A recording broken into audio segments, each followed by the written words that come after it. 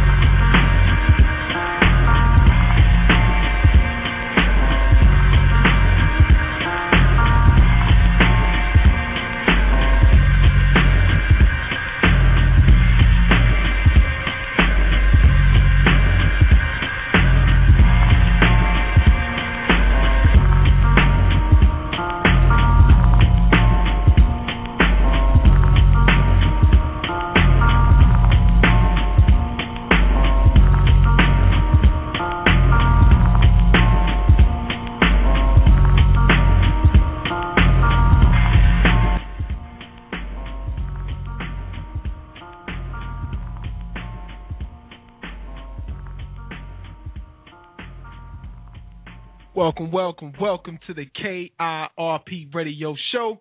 You guys know how we do it, man. WMMG, home of the KIRP Radio Show. Every week, every Sunday, you will get an extraordinary show from yours truly, Pudgy. You guys know how we get down, man. Everybody who's listening to the show, you guys are B.I.G. in my book, and I definitely appreciate you guys rocking with us. We got a special treat right off the bat this week, folks, and I will get the man on the air in just a second. I'm sure everybody knows who it is, Lenny McAllister, the extraordinary, the great, the humanitarian, the man of the hour. Lenny McAllister is going to be rocking with us live on the show and telling us all how he holds it down, man. YCB, you guys don't know about that, but I'm going to let Lenny tell you guys what it's all about. This week on the show, well, first, let me go back for a second, and I got a lot of shout-outs to give, and I'll do that throughout the course of the show, but got to give a B.I.G. shout-out to all my listeners and all my supporters from last week and beyond. You guys really hold me down, man. We had a wonderful show with the great Algernon Cash. He came through and dropped some financial literacy for us. So, he let us understand what the debt was about, what the debt ceiling was about, and, that we can make it through this. Folks, we got to be responsible about how we're going about our money. And, I'm all about that, man. Education, trying to show the love and not spread the wealth, but trying to teach people how to get their own wealth. You know what I mean? So shout out to everybody who listened to the show last week. We had great feedback, more letters than I could possibly read on the air. I'm getting to that soon. We're thinking about just taking a YouTube clip and just reading all the letters out, to all the folks out there, just to let them know that we appreciate them. We will take the time to do that. So shout out to everybody out there who holds us down and who listened to the show on the past weeks. Really appreciate you guys. We are the #1 black conservative radio show in the Carolinas, North and South Carolina, and that's a huge feat. That's a major accomplishment. We started just last year in November, and, here we are already. So, this show lets me know that there's people out there who cares, man. That there's black folk out there who care about what's going on, and, everybody wants to be involved, and we care too. We care about our community, and we care about the Fed, and we care about the local, the state, and, we're trying to do our thing out there too, man. We're not what some people think we are. But anyway, I'm not going to stretch you guys out much longer, man. Anybody who just logging on to the show, if you want to call in, 619-638-8559 is the number. KRPRadioshow.com is the website. If you're on Facebook, hit us up, Facebook.com/KRP Radio Show, WMMG, home of the KRP Radio Show, #1 conservative talk radio show in the land, baby. We're getting ready to bring on my man, Lenny McAllister. Mr. McAllister, how are you this evening, sir? Pudgy, I'm doing well. How are you tonight, child of God? Man, I'm feeling beautiful right now, and I'm feeling great that you're on the show rocking with us this evening, brother. Thank you for having me. I appreciate the opportunity to be on with you this evening. Absolutely, man. You've been a busy man here in the last, I would say the last week, but just in the last couple of days, you've been a busy man. What you been up to the last couple of days, Mr. McAllister? Well, I just got back from Ames, Iowa. I was out there for the straw poll yesterday. Had an opportunity to do some stuff for CNN. Also do some stuff for a new internet television channel that's coming up called Black Conservative TV. And it's very simply www.blackconservative.tv. We are launching that. It's being launched by magazine publisher William Owen. Mm-hmm. And we did great things. Had an opportunity to interview Rick Santorum, interview Herman Cain, interview other activists that were on the ground in Ames, Iowa. And then, of course, I did that in conjunction with my weekly segment on CNN Saturday morning with host T.J. Holmes and CNN contributor Maria Cardona. So we had a great time out there, had an opportunity to bus out there, got a chance to see 7 busloads of Chicagoans out there in Iowa as well, which was fantastic. Good times out there. Learned a lot about the conservative movement, where we're going as a conservative movement, where we're probably going with this presidential race as of right now, and I'm looking forward to consolidating some future opportunities as well. I'm going to give you all maybe not breaking news, but a little bit of news a little bit further on in the radio broadcast over the course of the next hour. Sounds good to me, man. And like I said, folks, this man has been very busy, very busy to say the least. But 7 busloads? 7? There were 7 busloads of Chicagoans out there. I went out there. I got out there before them. By the time they got there, I had already done my CNN hits and was on the set at blackconservative.tv. But there were 7 busloads of Chicagoans out there. They could not participate in the actual straw poll, but they were there. I mean, we're a bordering state. We were there to provide support and let folks know that the conservative movement moving forward in 2012 is alive and well, and we're looking forward to really turning around America and getting us back on track. Man, shout out to Chi-Town. Chi-Town holding it down with 7 busloads, man. That's B.I.G. right there, man. Chi-Town is coming to play ball this year, like they have been in the last few years for sure, and the whole nation is realizing that right now. But, Lenny, this show, I didn't know how I was going to go about it because there's a few things that's been going on in your life that absolutely blew me away. And man, I've been talking to everybody in the world that I could talk to about, the movement that you started. And we kind of geared the show around the things that you've been going through last month, the last week of last month, and, the one incident that happened with your man T.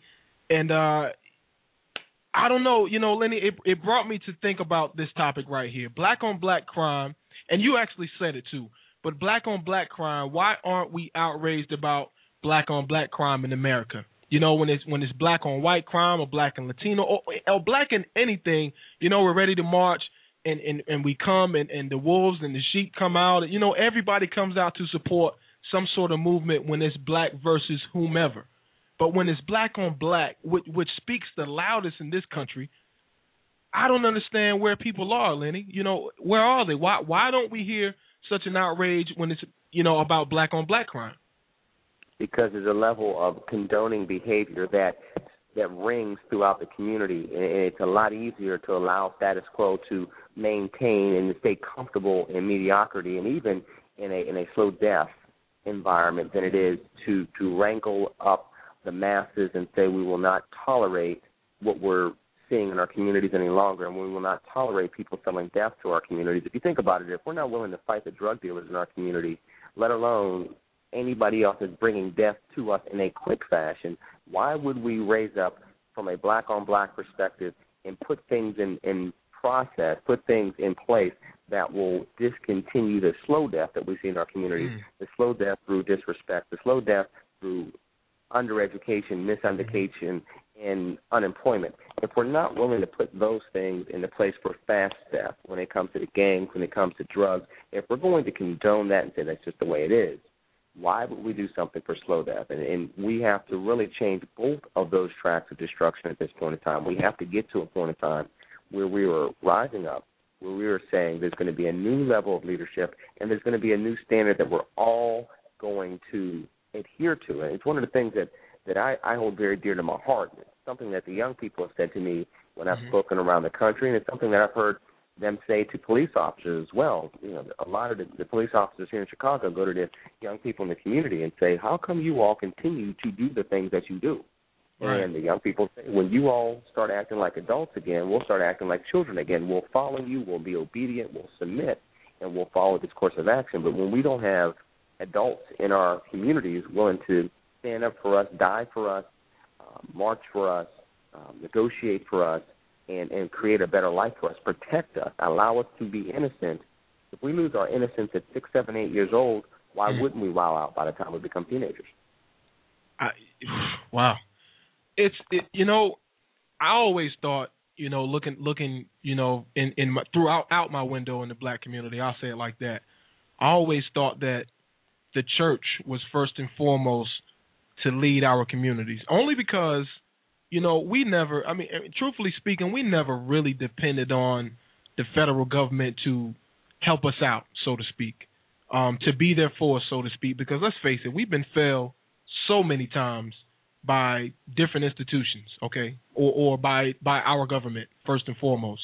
But it seems that the church is not really outreaching, at least in my opinion, the way that, they should be outreaching. Is that fair to say, and is there a reason for that? Well, it's fair to say, and the reason is because the church is no longer the most influential structure in black America today. The most influential structure in black America today is the media, and particularly fast media, particularly pop media. Not even the news, not even, music is from a classical sense or from a cultural sense. It's pop music, pop media. That is the structure, the institution that means the most in black America today. And when you look at how pop media and pop music looks, it's reality shows, it's music about death, destruction, disrespect. So if you look at that, and that's replaced the church, because those are where the leaders are coming from. Those are where the iconic leaders are coming from, the style leaders are coming from. Those are where the models of behavior are coming from. Before the model of behavior was the preacher, it was the teacher, it was the businessman trying to do the right thing, it was dad in the home, it was the parent working the job. Now it is a rapper with gold chains. It's a mom shaking her thing on stage trying to make money. Somebody 45 years old trying to be 19 years old. It is a reality show about basketball wives where half of them are divorced from the guy that were supposedly being a basketball wife with. It's Big Brother. It's the real world. I mean, if you look at that and those examples of what behavior is supposed to be, it's no wonder our children act the way they are. Now, that also goes back to us. That goes back to the Generation Xers that have children, and it goes back to the younger and slightly older baby boomers.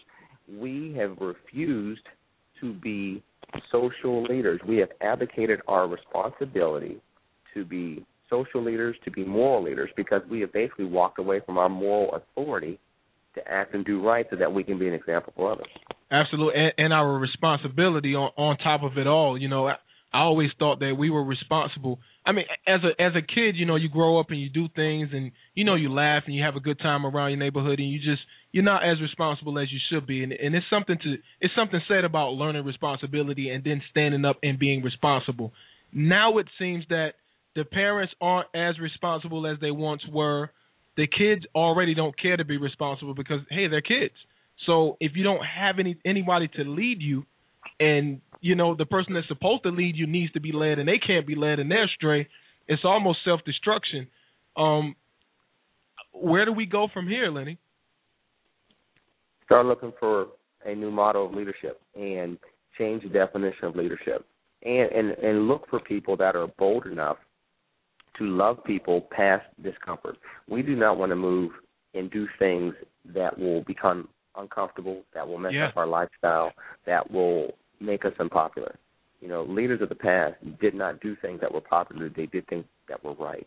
Mm-hmm. And if we're going to get back to a new model of leadership, whether it's in Black America or throughout America, we have to get to a point in time where we look to leaders that don't mind being in an uncomfortable position, but do 100% focus on doing what's right as much as possible and trying to bring as many people along with them as they possibly can.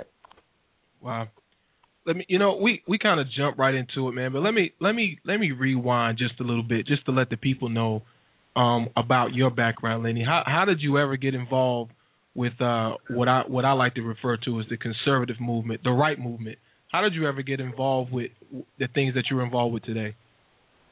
I was born and raised Catholic. Growing up in working class Pittsburgh, we were always raised as conservatives. Just, when you grow up in a place like Pittsburgh, you generally speaking, as an African-American, registered Democrat. But as I got older, as I went through particular life experiences, I started realizing that, A, you can't change society without impacting the lawmakers and legislators that are going to impact how society interacts through law. That's a and fact. Then from there, I started looking at where my political policies, where my political philosophies started lining up, and I saw that they leaned more conservative, and decided to go ahead and formally make the switch over to the GOP.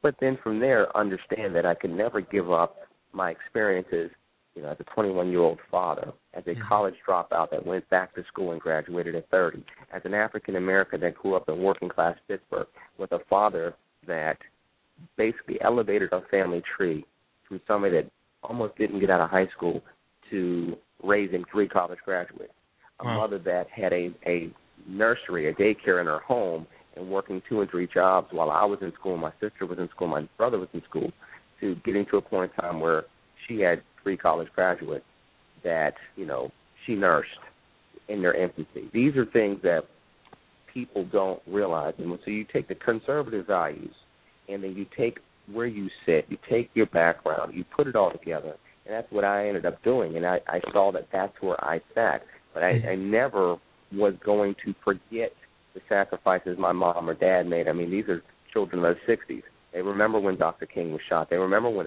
JFK was shot. I mean, my dad was in the military when JFK was shot, serving our country in Germany. So when you have people that have those experiences as African Americans, as black people that were discriminated against, you can be conservative all you want, but you have a ethical and historical obligation to never forget what black people went through in America and make sure that justice is upheld in 2011 for all people, but particularly black people in America that are sliding right back down the totem pole and about to slide off the pole completely. It's big you said it, and I'm glad you brought up the conservative values. And what exactly, for our listeners more than for me, in your opinion, in your own words, what exactly are conservative values to you, Lenny? Smaller government and bigger people, having an opportunity to allow people to chase and grasp the American dream wherever possible, having an opportunity to pursue education, having an opportunity to pursue business success, having an opportunity to fulfill that pursuit of happiness that is mentioned in the Declaration of Independence. What does conservatism mean to me? It means that government doesn't get in the way in defining how we put together our families. For example, making sure that family courts have overstepped their boundaries. We don't have judicial activism that gets in the way of our family structures. We don't have repeats of the Great Society from the 1960s that broke apart the black family. Making sure that government is there in its proper place, but allowing for an environment where people can rise up, family trees can be strong with deep roots and reach and touch the stars. Those are the things that we want government to be in from a conservative standpoint. we understand that a proper government allows its citizens the opportunity to do that and allow for the citizens to cultivate the government, not have the government try to social engineer the people. That's a good way to put it too, because I think that a lot of folks, when they hear conservative, they automatically think, hey, I'm not for that, I'm not about that. But if you really look at the oldest definition of the word conservative, I think that most of us are that. You know, most of us will conserve. Most of us want to conserve. Most of us want to save $1 for a rainy day. Most of us want to be able to work ourselves out of our economic strains that we currently live in or that we've been through before. And it's just almost it's like a bad stigma, you know, when you say conservative in the black community, because they automatically go to Republicans, and for some odd reason, they automatically go to KKK, racist, sellout, Carlton Banks, if you will, you know, when you start talking about black conservatives, or black Republicans. And I think that word, I think it's tainted in our communities, Lenny. I really do. You know, I don't know how we can go about educating folks and making them understand. I know on this show, I started out the show talking about the history of the Republican Party, and I moved on from there. Now we mostly talk about the things that are going on currently and how we can change those things. But I don't know. How do you feel about the stick? Do you think there's a negative aura? Well, we both know that there is a negative aura about the word conservative, and you start talking about black Republicans.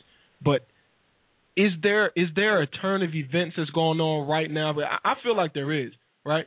So I don't know. To you, do you feel like there's a turn of events that's going on right now where people don't trust either party or either definition of the meaning?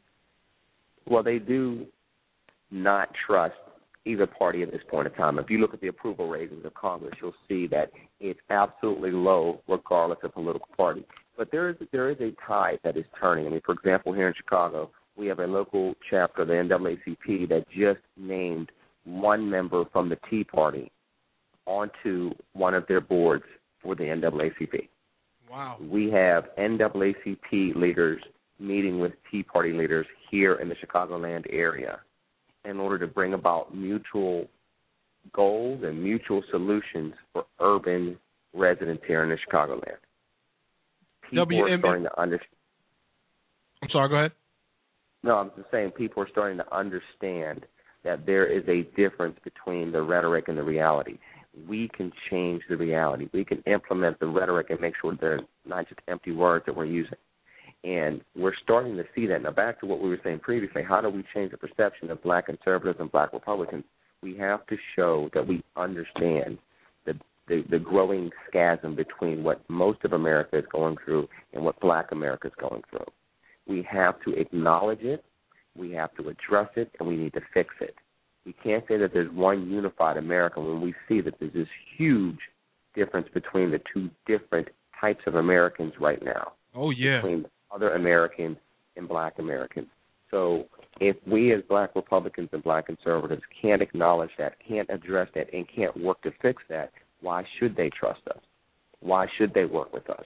That's why it's so important to see the NAACP working with the Tea Party in certain instances. It's important to develop that relationship. Now, of course, the Democrats and liberals don't want to see that. They think it's a fallacy. They think it's not going to be long-lived. But they said that about the Tea Party movement as well in 2009, and here we are 3 years later, it moving just fine, strong enough to have a caucus in Congress. You know, WMMG, home of the KRP radio show, 619-638-8559 is the number. Facebook.com/KRP radio show. Online, KRPradioshow.com. Got to get my call letters in there, Lenny. I was just talking to a bunch of folks who said the Tea Party was new, that the Tea Party is just anti-Obama and they just came about. When was the Tea Party movement? When did the Tea Party movement first start, Lenny? I would say it really grew into fruition in 2009, but there were a lot of conservatives that were frustrated with Republicans in Congress in 2006, which is why you had the Democratic wave come in November 2006. Twofold. Democrats wanted to take down the last little bit of the George W. Bush reign, if you will, or the presidential legacy that he had. But also, you got to admit that there were some Republicans that overspent while they were there a decade ago, and there were Republicans that were just frustrated with that, and they stayed home. They did not vote in 2006, or they voted for that conservative Democrat to make a statement. So you had that already already in play in 2006 and 2007. With the sweeping change that came in with the Obama presidency and the liberal, speakership of Nancy Pelosi from California, and then you had this soon-to-be supermajority in the Senate, and then you had this left-leaning Democratic president from the Democratic machine in Chicago, it was enough to really rile up the masses with the conservative movement. The stimulus package was pretty much the primer between the TARP package from 2008, which was under President Bush, that's right, and the stimulus package from 2009, which was under President Obama. That was enough to get people driven to the streets, and they haven't stopped since. Just moving along, man, we got something bigger fish to fry, I want to say. And that goes back to what happened with you in Chicago. And there's a lot of people. I mean, I posted this early on in the week on my Facebook and on all over the place. We posted it all over the place, different blogs. And, man, I would say easily 3,000 to 5,000 comments about the story of what happened to the young man in Chicago. Lenny, you can go the long way about it or you can go the short way about it, but I know a lot of people really want to know the real story. Can you enlighten us on what happened from the beginning with you on the radio network and what happened, what got you involved with the movement on taking a McDonald's holiday? Well, basically, long story short, it's something that's already been reported both, in other interviews and online. Basically, a mentee of mine over at Chicago State University came to me and informed me that his 6-day-old son had passed away and that he had lost his job. And I said, well, what happened with the son, obviously, and then what happened with the job? And he explained to me that, this was a kid, young man, 21-year-old young man, overnight manager at McDonald's, working 40 to 55 hours a week, 2.8 grade point average at Chicago State University, a member of ROTC, and was looking to be deployed to serve our country next year, taking care of his girlfriend of 18 months and his in utero child, who we love dearly, and in doing this without parents. His parents passed away 2 years ago. So he's taking on the responsibility of being a man. Never been in trouble from the west side of Chicago, and if you know anything about the west side of Chicago, ain't nothing but trouble over there for most folks. So never been in trouble, never sold drugs, doing the right thing in school, almost 3.0 grade point average, working, taking care of his girlfriend, looking forward to his son being born. And son was born premature, died after 6 days of life.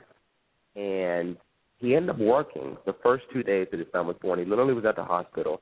When baby and mom would go to sleep, he would go to work, then come back to the hospital. Son gets sick with an infection, can't fight the infection off, dies after 6 days. The last 2 days of the child's life, he is there because there's a do not resuscitate on the child that mom and dad actually broke because they were trying to save the child's life. They changed their mind. Didn't really, they were able to revive the child, but the child continued to still deteriorate. And he stayed there until his son passed away. Held his son in his arms with the grieving mom as their son passed away. He gets a call the next day saying he was fired because he missed 2 days at work over the last 2 days of the child's very short life. It's a kid that not only had not missed work that much previously, but also was an award-winning cadet in ROTC, won the Outstanding Cadet Award while he was in basic training for ROTC, an award that's only given to 2 men and 2 ladies out of a whole regimen of basic training cadets. So this is somebody that had been committed to excellence, had never been in trouble, been in a military environment since high school, I think back since 8th grade. So this is somebody that had discipline in his life, his whole life. Again, he's going to work overnight and come to school and get a 2.8 and still take care of this young lady. Not easy. The guy's, he's committed to excellence. And so I found out about it, and he told me the story that the guy called him. This is the guy that owned 5 McDonald's in Chicago, and he told him he was fired. He said, I missed work because my child died. He said, I didn't even know you had a child. I don't really care. It's about my bottom line. Sorry, kid, it's not personal. It's business. He said, I don't care? He said, I don't care. It's about my bottom line. It's not personal. It's business. You had one of my managers working 16 straight hours while you weren't here. He said, I wasn't here because my son literally died yesterday. And rather than suspend him without pay, do something along those lines, investigate the story. He did none of that. He just fired him. And mind you, this is a kid that was going to have to use this McDonald's money to pay for a funeral now. Yeah. And so, long story short, the kid was upset and said, do you know what it's like to hold your child in your arms while he's dying?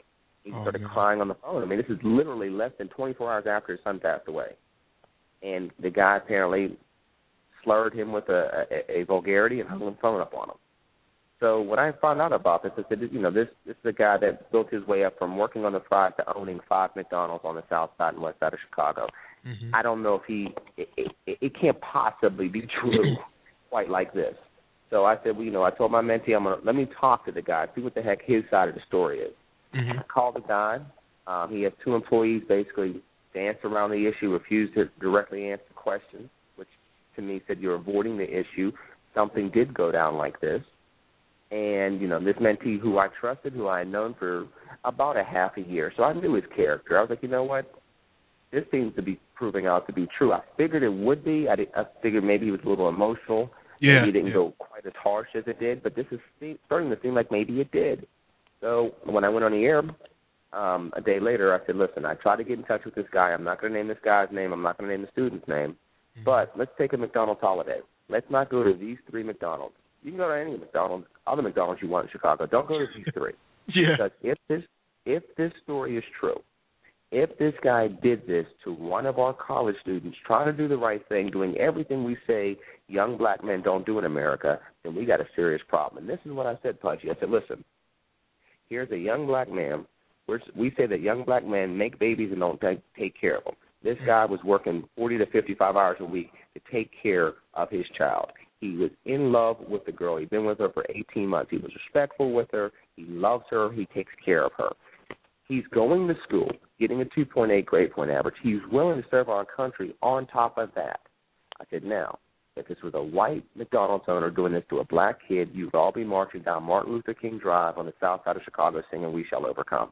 Mm. I said, if a black business owner doing this to a black college student, trying to take care of his lady friend who he's going to one day wants to marry, taking care of his in utero child, going to school, and willing to serve our country, what are you going to do about it? Are you upset about this or don't you care? Phone calls started flooding in. We're outraged that this would happen. We will follow what you say, Lenny. Absolutely. We're not going to go to these McDonald's until we find out what's going on. Right. One of those calls was from a local NAACP chapter president who not only said he was supporting my movement, but also gave the number to his cell phone over the air so that the kid could call him to get a job interview immediately with another employer in the Chicago area. Following day after the radio show, I get a phone call back from the franchisees. Needless to say, now he wants to call me back. Yeah, I got a call now. So he calls me back. He goes, is it the radio station? I say, no. And he says, well, I got the wrong number. I said, no, you don't. You called me because I'm the one that called you. No, I was calling for the radio station. I said, no, you weren't. You were calling to speak to me because I called you. So who is this? I gave my name, Lenny McAllister. I said, I called you because of a situation with one of my mentees. And I explained what was going on, and, he had lost his job, gotten fired after this tragedy had just happened to him, and I was concerned, so I wanted to know what transpired. He said, well, I don't know why you're calling me because he didn't need a mentor to get this job for me. I don't know why he needs one now. Wow. Still not sorry, though. There you go. So I said, listen, people are concerned about this. He said, this is really between that employee and me. If you want to talk to somebody, you can talk to my attorney, but this is really between this employee and me. I said, not anymore. I said, there's a lot of people that care about this kid in the community. There's a lot of people that care about this grieving mother. There's a lot of people that cared about this baby. So now it's not just about you and him. It's about a lot of other people from here in Chicago all the way to New York and all the way to California. I said, so I'm just calling because I'm one of his mentors. It's a good kid, and I want your side of the story because I know you built up your career from working on the fries in 1976 all the way up. Man. And he said, listen, you can talk to my attorney. Besides, I don't even know if you're Lenny McAllister or not. I said, how many other black dwarfs do you see walking around the south side of Chicago on the radio? There's only one. It's just me. For real. So I said, I really only want to ask you a question, which is, I'm perplexed why an African-American business owner who worked his way up to where you are right now would do this to an African-American college student willing to take care of his child, take care of his lady, go to school, and try to serve our country. He said, it doesn't matter if I'm black, white, green, yellow, or anything else. It's about my bottom line. Why? Are you African-American? I said, yes, I am African-American, and I care about the black community. He said, well, God bless you. Have a nice day, and hung up the phone on me. At that point in time, that was Wednesday. So at that point in time on Thursday, I said, listen, the NAACP is doing their own independent investigation that has nothing to do with me. They're willing to boycott all McDonald's in Chicago to get to the bottom line. I said, you know what? I support that. I said, I support that. That's fine. But I'm going to tell you again, you only don't go to these 5 McDonald's. So I found out what 5 McDonald's this gentleman owned. And I listed them off on the air. I said, you want to go to McDonald's, that's fine. But if you're in line for this one, this one, this one, this one, this one, if you're standing in the drive-thru, get out of line. If you're standing in the store right now listening to the sound of my voice, you don't need that Egg McMuffin that bad. We are not going to tolerate people treating our young people in our communities like this, because if we don't stand up for the good young people trying to do the right thing, then what the heck can we do to help turn around the ones that aren't doing the right thing? I said, now, we can get to the morality of having children out of wedlock, this, that, and the other. I'm not going to judge him on that. Yes, it's better to have children once you're married. But you know what? I was a 21-year-old father. Yeah. I know what it's like to work overnight. And I brought up the story that when my daughter was on her way to coming into the world, and by the way, that was my ex-wife. This is somebody that I had been dating for 2 years before we got pregnant with Alicia, and I ended up marrying the woman and then subsequently getting divorced years later. But I said, listen, I know what it's like to scrub floors. I used to work at a Kmart Pudgy in rural Pittsburgh. Well, not rural Pittsburgh, suburban Pittsburgh. And while my daughter was on her way to getting here, I'd work overnight, I'd scrub toilets, I'd scrub floors, and then work a second job on top of that to try to get myself ready for when she was going to come. Doing what you got to do. I had dropped out of college about a year earlier. I was taking what I thought was going to be a sabbatical, ended up being almost a decade. But I know what that's like. This kid was doing that and going to school with no parents in a neighborhood, growing up in a neighborhood that was far worse than what I was living in Pittsburgh. So I knew what he was going through. And, again, I brought it up on the air, particularly that Thursday. If you're not going to stand up for this kid, you can't come to me and tell me about the gangbangers. You can't come to me and tell me about the drug dealers. You can't come to me and complain about City Hall keeping black people down when black people are doing these type of things on the south side of Chicago to our young people. The black people. And, again, the phone lines lit up. We had about 8 phone calls at 5 o'clock in the morning. And so with that kind of momentum, it went around Facebook. It was on my Facebook wall. Went other places. The Black McDonald's Owners and Operators of America gave a phone call to my former radio station that Friday and said, we got a problem. Now, it's funny because the general manager of that station had told me previously that no one listens to the show at 5 o'clock in the morning, which we knew one was not true. Right. Because we all know that. Yeah, we had anywhere from 2 callers to 7 to 8 callers for our 5 o'clock or 6 o'clock in the morning show. But it's amazing how nobody's listening to the show, but now the Black McDonald's Owners and Operators of America are calling and saying, we have a problem with your 5 o'clock in the morning show host. And unfortunately, a radio station that has Al Sharpton on there 5 days a week, Jesse Jackson Sr. on there 1 day a week, has all kind of civil rights activists and quasi-activists on there all throughout their lineup. They made a decision to get rid of somebody that was standing up for somebody's civil rights in the black community. Wow! Now, so solely because of your stance, or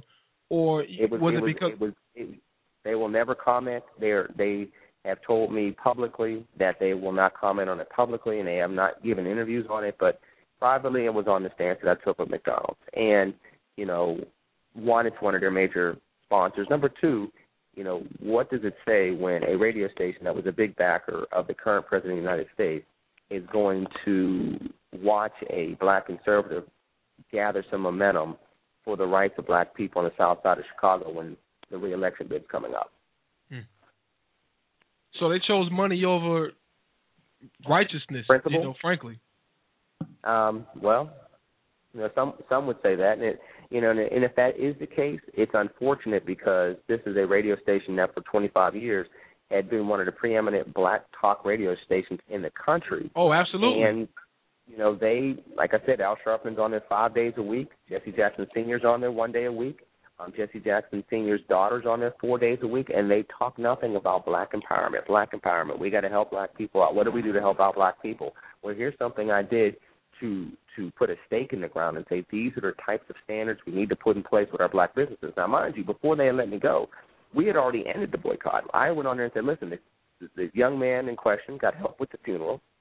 The young man in question got another job. The NAACP was doing their own investigation, so I didn't have to do anything. Call off the boycott. The bottom line is people have brought attention to this, and we're going to raise the standard of how we're going to act in our communities. But unfortunately, and it goes back to what we were talking about earlier, there are some people in our communities, Pudgy, and it doesn't just mean the black community. It means all communities throughout America. There are people that say they want change, and there are people that just want to jiggle the change in their pocket.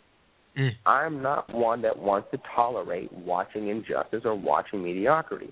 I want to be with those that want to raise up America. It is time to rise up as a people, as an American people that's going to reclaim the American dream for as many Americans as possible. And we're going to expand that American vision. We're no longer going to say that ghettos are tolerable. We're not going to any longer say that we have to see people ride on piss-stained trains and buses throughout Chicago, throughout big cities, just because that's how ghetto life is. No, it doesn't have to be that way. We may never be able to get rid of the poor according to the Bible, but there can still be dignity with poor. There can still be an opportunity to rise up from being poor, and we've given up on that. And until we start putting real-life examples into place, whether it's standing up for a kid who had his 6-day-old son die, or it's standing up for each other as we continue to move forward as a people, as an American united people. Until we do that on a regular basis, and I do think it has to come from Generation X and Generation Y doing this, until we do that, we're going to continue to see the death and destruction we see all around America, from our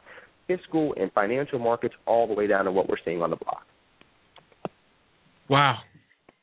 So where do we stand right now with this young man? I'm just curious for my own reasons now.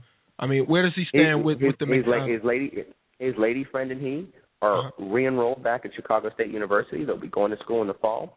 He has a new job. He is examining the possibility of a lawsuit with McDonald's for wrongful termination. But they are healing. They're a loving couple. I went to the funeral, and I saw how they treated each other. I saw him, and I love telling this story. They had a balloon launch for 6-day-old Naeem.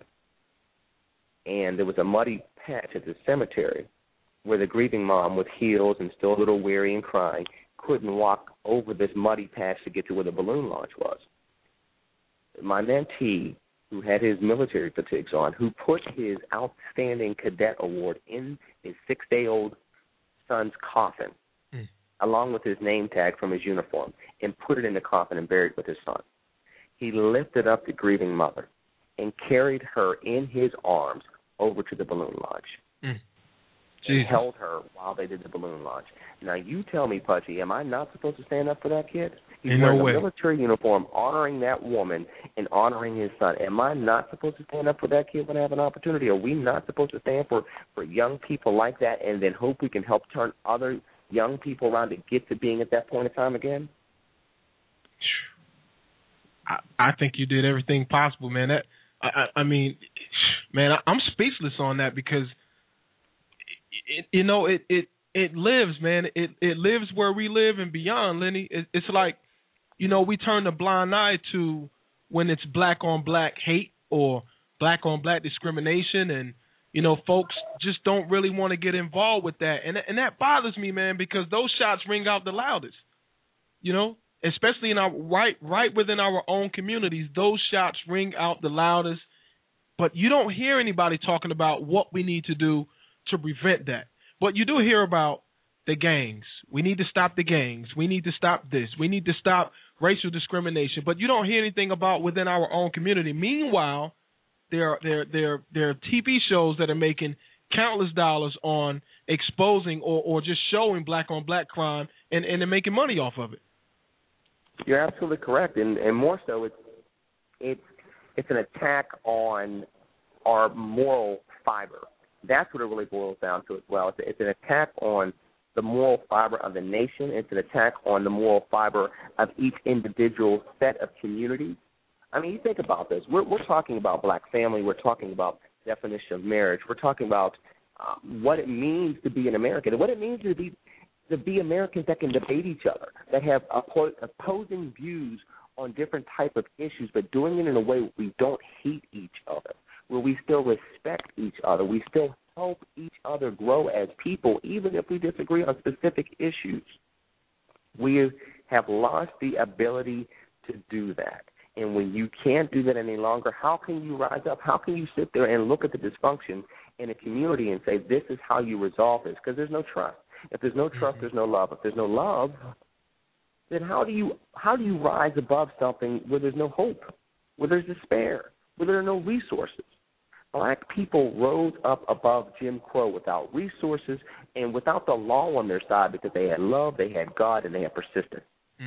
With those three things, they went and got the education, which means they learned the law, which means they were able to use the law that existed and challenge the lower courts, challenge the lower sets of laws, challenge the lower law, and allow the Constitution to break through the stranglehold of Jim Crow at the local and state levels. But you got to have love, you have to have persistence, and you got to have God. Well, if you look at what we have in our communities with our young people, whether it's young black people or young people overall across this nation, for the most part, all three of those elements don't exist anymore. If you look at Generation X, we have a void of real leadership because nobody loves America enough to stand up and be uncomfortable. Like I was saying before, I miss WVO, and I had an opportunity to talk to some of my colleagues as recently as Friday, and they miss me and I miss them. The listening audience misses me and I miss them. Now, of course, I'll be on WGN here 7:20 a.m. this evening doing an interview. I've been on other outlets. I appreciate coming on your show today. People are hearing me. They still see me on CNN. They still read my articles in the Chicago Defender. They saw me on blackconservative.tv yesterday. They will see me and hear me there. As far as the breaking news, we are working on negotiations where I may be appearing on the Tea Party Express bus from California down to the Tampa, Florida debate in September. So we're hoping to work that out so people from California all the way down on S4 may have an opportunity to meet me, be interviewed by me, and hear me give some speeches during that recent Tea Party Express tour coming up. So there are still things going on, but it is uncomfortable building up an audience for a year, making friends, and building and having that interaction. It's uncomfortable to have my name out there in the media, both with the attacks and the way this job has gone down, even with all the support. It's still uncomfortable to have people know that this is what transpired.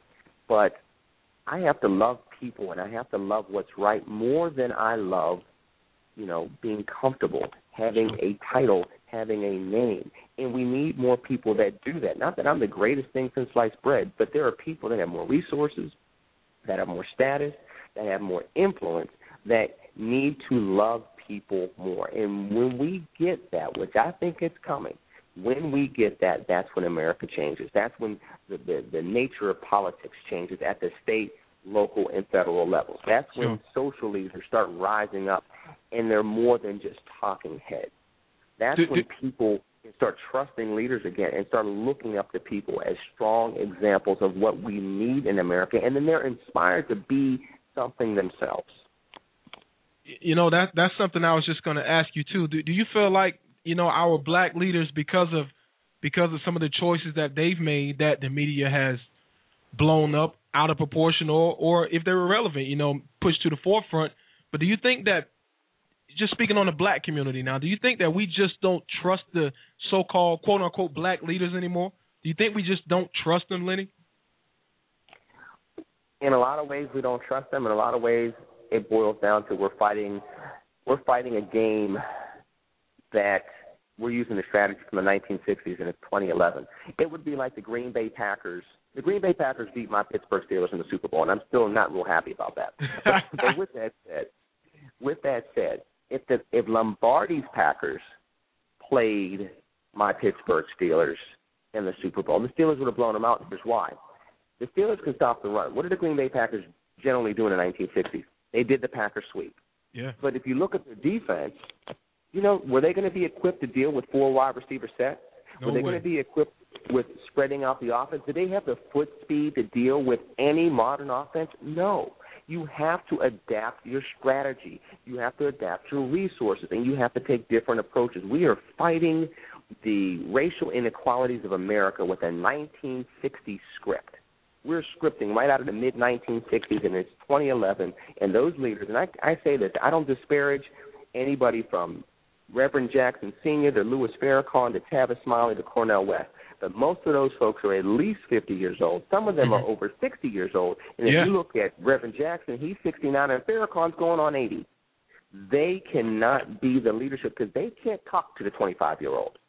They cannot interact with that 25-year-old and inspire that 25-year-old in a way that we need to be inspired. And furthermore, if they're not living that lifestyle anymore.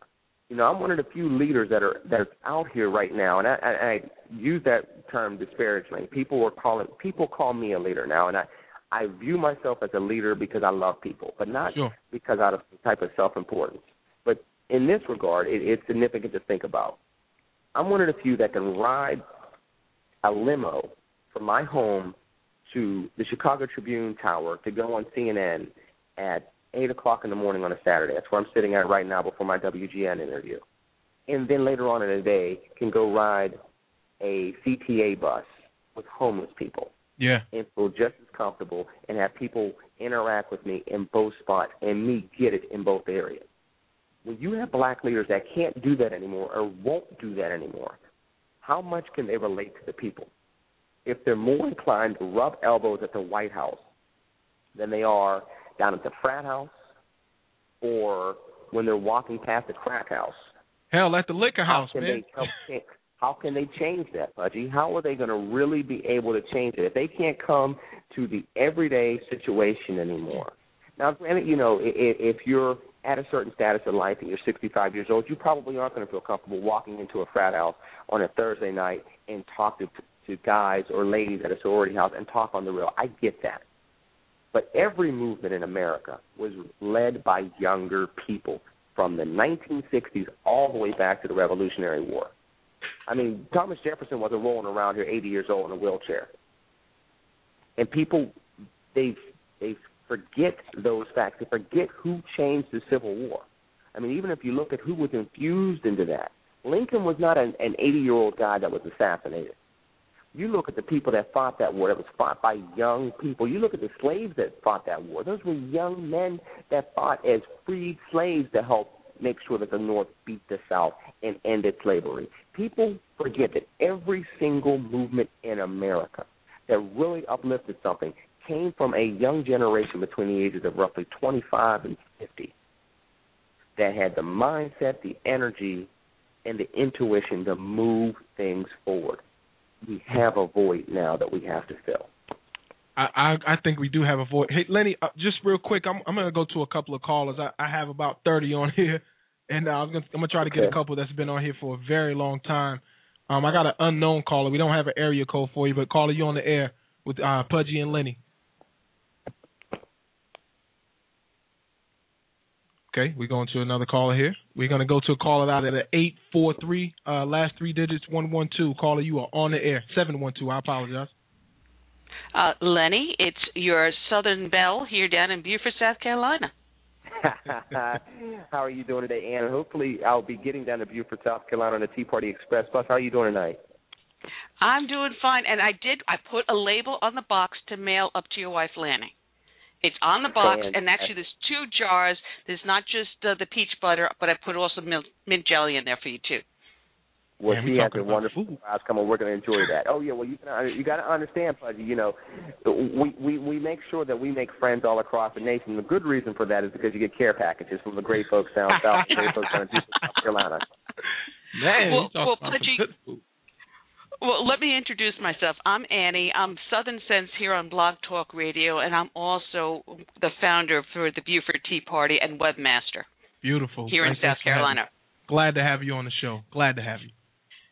Now, Lenny, I was listening to you, and I was glad you were telling about the thing with McDonald's, because Lenny had been on my show previously. I think it was just a couple of days after you and WVON had split. Yeah, and it is a very, very powerful story. And what I find amazing is as things happen in the news and everything else, more and more conservatives are coming out of the woodwork of all different backgrounds, be they Asian, black, Hispanic. People that were afraid to speak in the past are now stepping forward. Before, they always considered it was just the white old man's movement, and it's not. And people such as you, Pudgy, and Lenny and Dr. C. Jones and so on and so forth are coming out. And a friend of mine went up on Facebook today, and she turned around and she said, some guy walked up to her and said, are you really a black female conservative? She goes, no, I was made by Mattel. Oh, my God. Wow. That's a good one. That's a good one.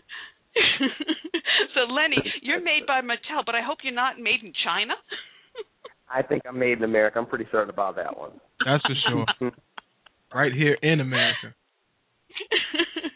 So, actually, I really look forward to you. I hope you really do get that seat on the TP Express because I'm working on the flyers and everything else for that right now, and we've got everything going on for here. It's going to be an absolute fantastic rally when you come here September 10th.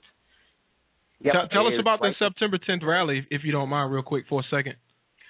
Well, Tea Party Express has had a rally in the past with us back in November, a year ago or so, and now they contacted me to do another one, and I hooked up with the Bluffton Tea Party. Beaufort County has 3 areas, Hilton Head, Bluffton, and northern Beaufort County. I reached out to Bluffton to try to increase the crowd because it's en route going down I-95 where you need to go, Lenny, to go down to Tampa for the presidential debate 2 days later. And we're going to have a fantastic rally at 12 o'clock involving these 2 tea parties.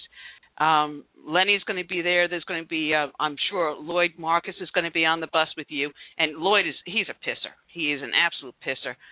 Fantastic musician, and he's got an interesting background, too, just like you, Lenny. It's going to be an absolutely awesome rally. Great. It well, sounds I'm beautiful. Looking forward to it. I'm looking forward to us getting through these negotiations, and hopefully I have an opportunity to be on the bus. I have an opportunity to speak there, and I'll be able to do some things for blackconservative.tv as well. So, Annie, thanks for giving us a call. I appreciate hearing from you again. You know I'll catch up to you soon. Yeah, and don't forget, I gave you the video from when you did our Tea Party speech here a year ago with Judge Murray Silver. And that was he's a great guy as well. So I'm looking forward. We'll have to make sure we get that back out there so people can have an opportunity to check that out. Fantastic. Love you, Lenny, and give my love to your wife, too. I will. Love you, too. You take care of yourself. I'll see you soon, hopefully, all right? All right. Look forward to it. Thanks, Annie. Right. That's Annie from Southern Belle Tea Party, if I'm not mistaken. Is that correct, Lenny? Southern Sense, and she is from the Beaufort Tea Party down in Beaufort, South Carolina, where we're going to, if I'm on the Tea Party Express, I will be stopping through there September 10th. Great. Hope to hear from Annie later. BIG in my book, for hitting us up on the show and also dropping a couple, giving us about, an event that's coming up real soon. Lenny, man, you've been a busy guy, man, and, we've talked about a few things, off the air real brief, and I've seen some things that's been going on with you, but let me ask you, man, from a regular standpoint, because there's a lot of people out there who care, I think, right? But folks don't know how to get involved, and there are a lot of folks that are truly scared to get involved. From what I gather, when I talk to people, I ask them, "What are you doing in your own community?" Because folks are frightened about the actions that will come back against them when they finally speak out, or how they're going to be viewed. What kind of advice do you have for folks that want to get involved but just don't know how? Research online. Make sure they're learning about the issues. As they learn about the issues, they'll have an opportunity to hone their positions, and then from there, their research will lead them to people that have a like-mindedness with them. And then from there, love liberty, love life more than you love the things in your life. That's really key. I mean, we as Americans love the things in our life more than we love life. We take too many liberties for granted, and we take each other for granted. Yeah. At some point in time, once you get involved, the view of the world is going to change. Don't be afraid of that. Your value system is going to change once you get involved. Don't be afraid of that. Embrace it. Pay attention to it. Learn from everybody around you, even those that you perceive as being your enemies. They can teach you things. Maybe there are things that you'll never follow, but they can teach you things. And as we move forward in this development through these hard times in America, it is absolutely critical and vital for us to learn from as many sources as possible, so that as we're honing down our strategies to improve our communities, to improve our nation, we're in a position to pay attention, to implement, to apply, and subsequently progress through to where we're trying to get to. I mean, there it is right there, folks. I mean, I frankly, I think all you have to do is open your mouth, frankly. I think that if you make a new relationship with the friend next to you, start talking about the issues, start talking about how you feel about things, you'll come to find out that a lot of people are willing to do something, whether it's write a letter or make a phone call, but I think folks are willing to do something. And it's time that we all get involved and that we all start doing something, man, in the name of Christ and in the name of our community. We need to stand up for what's right, regardless of how we're being viewed or how folks look at us. I think it's very important that we do that. And I commend you, my brother, for doing that, my Frederick Douglass brother and my conservative brother and my brother in Christ, man. I really appreciate all you do. I promise I do. Pudgy, I appreciate it very, very much. Anybody that wants to continue to get in touch with me, they can find me on Facebook. They can find me on Twitter at LENNYHHR. They can find me on Facebook. If they want to, we're going to republish a second edition of Diary of a Mad Black PYC, Proud Young Conservative. We are going to put that on Amazon. We'll be having that available hopefully by the end of August. So go check that out as well. And if you get a chance to catch me on the Tea Party Express tour, if we get everything worked out, I'll sign the book. I'll take a picture with you, and I will mostly encourage you to get involved in your community in order to help take back America for all Americans and really get back to being a united States of America. Lenny McAllister, folks, there it is. I wish I had a round of applause. I don't, too poor for that, but I'll clap for you right here. Shout out to you, brother. Hey, when you get to the Carolinas, man, make a phone call, and we must do lunch. We'll get up. We'll do some things together, I hope so. I'll call on you again, and you're also welcome to call on me at any time. I will travel. Pudgy, I appreciate it. God bless you all, and thank you for the opportunity to be on your show this evening. I'll talk to you soon. Thanks, Lenny. I appreciate you coming through. Folks, Lenny McAllister holding it down, PYC. I mean, the man is extraordinary, man. He does some beautiful things out here. You can catch him also every Saturday morning at 10 a.m., CNN, doing a segment there. He's all over the place. Make sure you add him on Facebook, on Twitter. We're all over the place. Also, make sure you add us at NC Pudgy is me on Facebook, at KRP Radio Show on Twitter. Also, you can catch us on YouTube. That's YouTube.com/KRP Radio Show. I got to go to a commercial, folks, because I didn't pay any bills in the first half. But you know what? I think folks understand, because what we're doing is bigger than life, man. It's bigger than me. It's bigger than any commercial.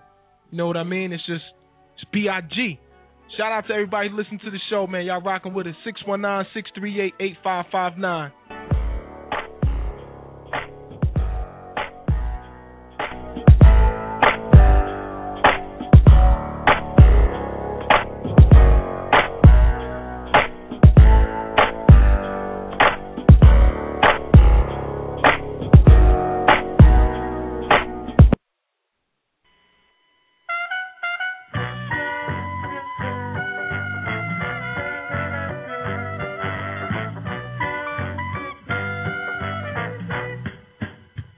Hey, if it's Wednesday night at 9:30 p.m. and you got nothing to do, I want you to make some time. Grab your slippers, get your robe on, get some comfortable clothes on, leave your rollers in your hair, and get cozy, real cozy, with a drink and your computer. If you've ever been to a coffee shop before, this is a coffee shop you've never seen before, right in the comfort of your own home. The Late Night Mike, every Wednesday night at 9:30 p.m., starring your host, Katrina Watkins, poet extraordinaire, and the host act right. My man holds it down. The purely poetic Late Night Mike's poetry show. Hey, if you wanted some good poetry in your life, make sure you log on to www.blogtalkradio.com/purely-poetic. Sound Shoe, the #1 online music tournament, encompasses 7 different genres, including hip-hop, R&B, country, reggae, reggaeton, pop, rock, and gospel. Music artists, log on to soundshoe.com to compete for a chance to have exclusive access to music listeners across the globe. Build relationships with other music artists and music professionals, plus maximize your exposure and gain worldwide attention. Music listeners, log on now to enjoy new music from up-and-coming artists. Then, vote for the songs you like best to ensure that your favorite artist wins. Also, check out the latest in music news. Music execs and producers, scout music talent to find your next big star. Musicians and voters, sign up for SoundChew today. That's www.soundchew.com. SOUNDCHEW. Once again, that's www.soundchew.com, the #1 online music tournament. Do you have a garage full of old junk? At least you think it's old junk. How about a storage that you've been paying the bill on for so long and you've just been moving stuff into and you're ready to get rid of it when you look at it all the time? Well, if you do, make sure you contact Faulkner's Antiques before you throw it away. Again, that's Faulkner's Antiques out of Burlington, North Carolina. Faulkner's will pay you top dollar for estates, sterling, old furniture, pottery, signs, old toys, and etc. Faulkner's Antiques, they specialize in some of the most prolific antiques in this part of Eastern North Carolina or the USA. So make sure you contact Wayne Prophet at Faulkner's Antiques, 336-214-6427. Again, that's Wayne Prophet. That's the man you want to talk to at Faulkner's Antiques, 336-214-6427. And if you get a hold of Wayne, guess what? He'll come to you free of charge. And if you can't get to him at that number, make sure you dial this other number, 336-675-4897. And don't forget, Wayne Prophet at Faulkner's Antiques says, don't forget the reason for the season.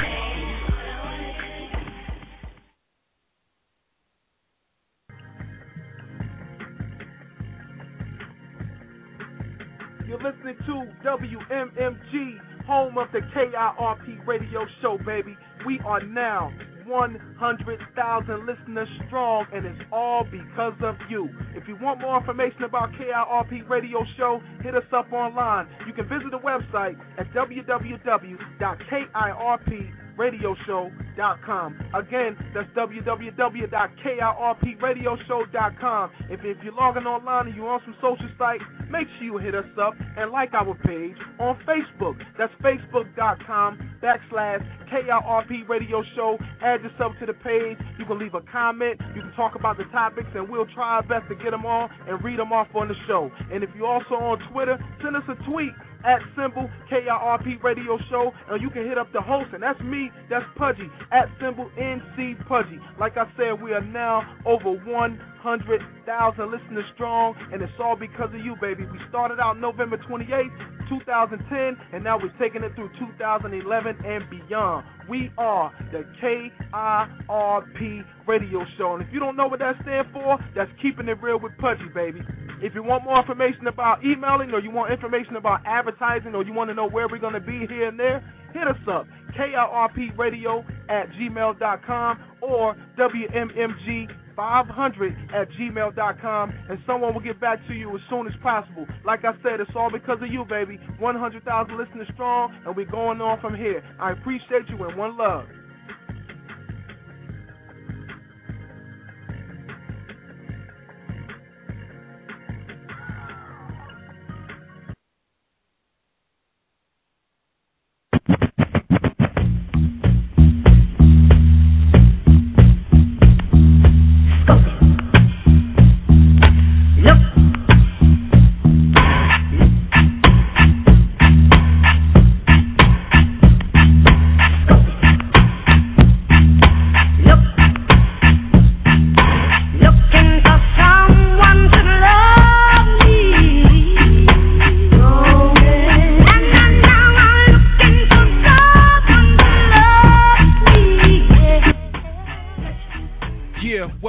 WMMG, home of the KIRP Radio Show, and we are back after that long commercial break. I know.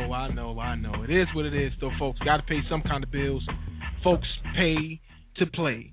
So, got to play some commercials. You just listened to Lenny McAllister, CNN. My man was holding it down. Lenny McAllister is a talented public speaker, writer, author, rising leader. You name it, that's what he does, man. He's the author of a book called Diary of a Mad Black PYC, which is proud young conservative. Among other things, you can also catch him on CNN every Saturday morning. Man, just look for him all over the place. Just Google him. Do whatever you got to do.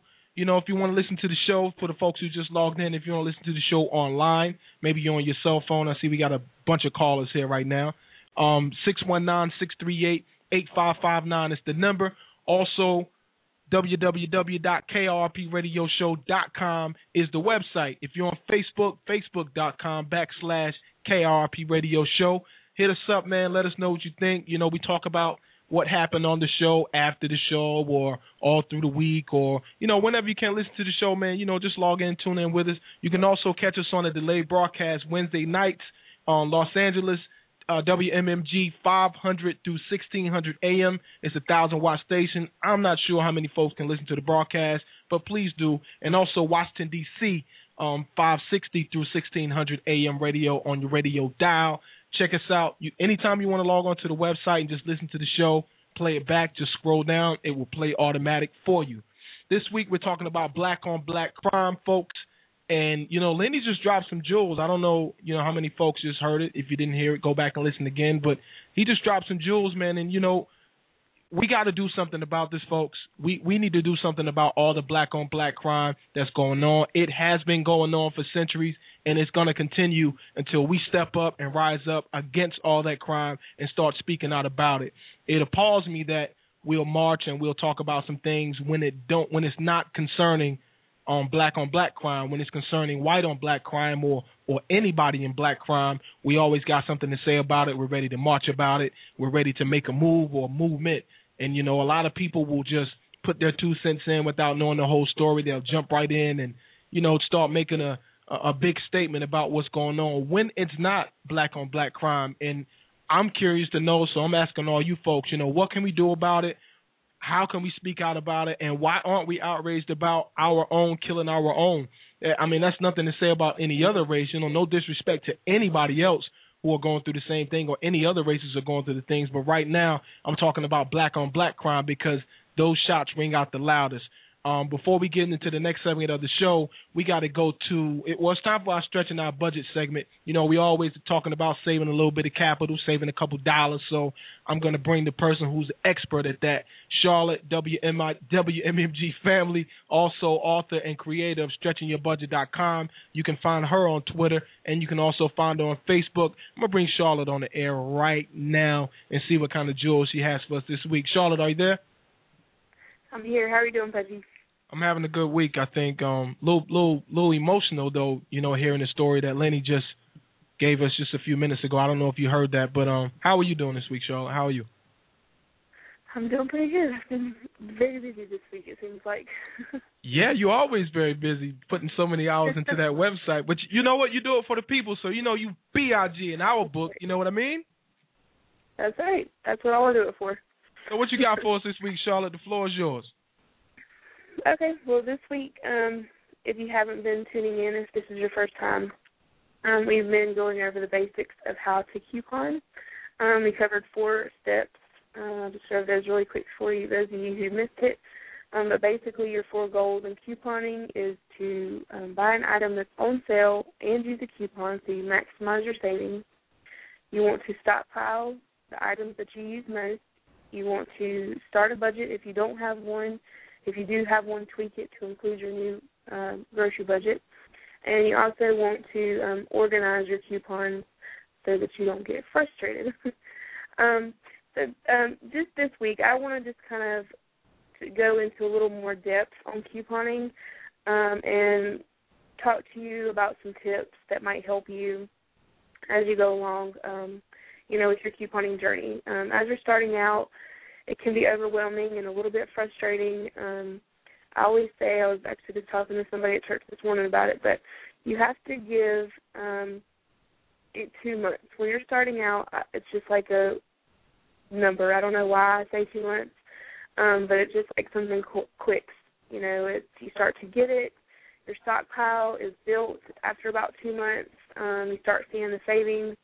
So for those of you that have been doing it the last few weeks that we've been talking about it and you're starting to get frustrated or you're not really seeing the savings, don't give up. Continue everything that you're doing, and you'll start to see the impact in your family's budget.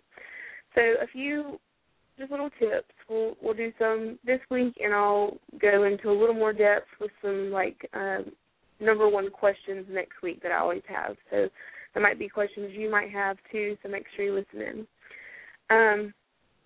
But basically, you want to prepare your list before you go. I find that people do the best.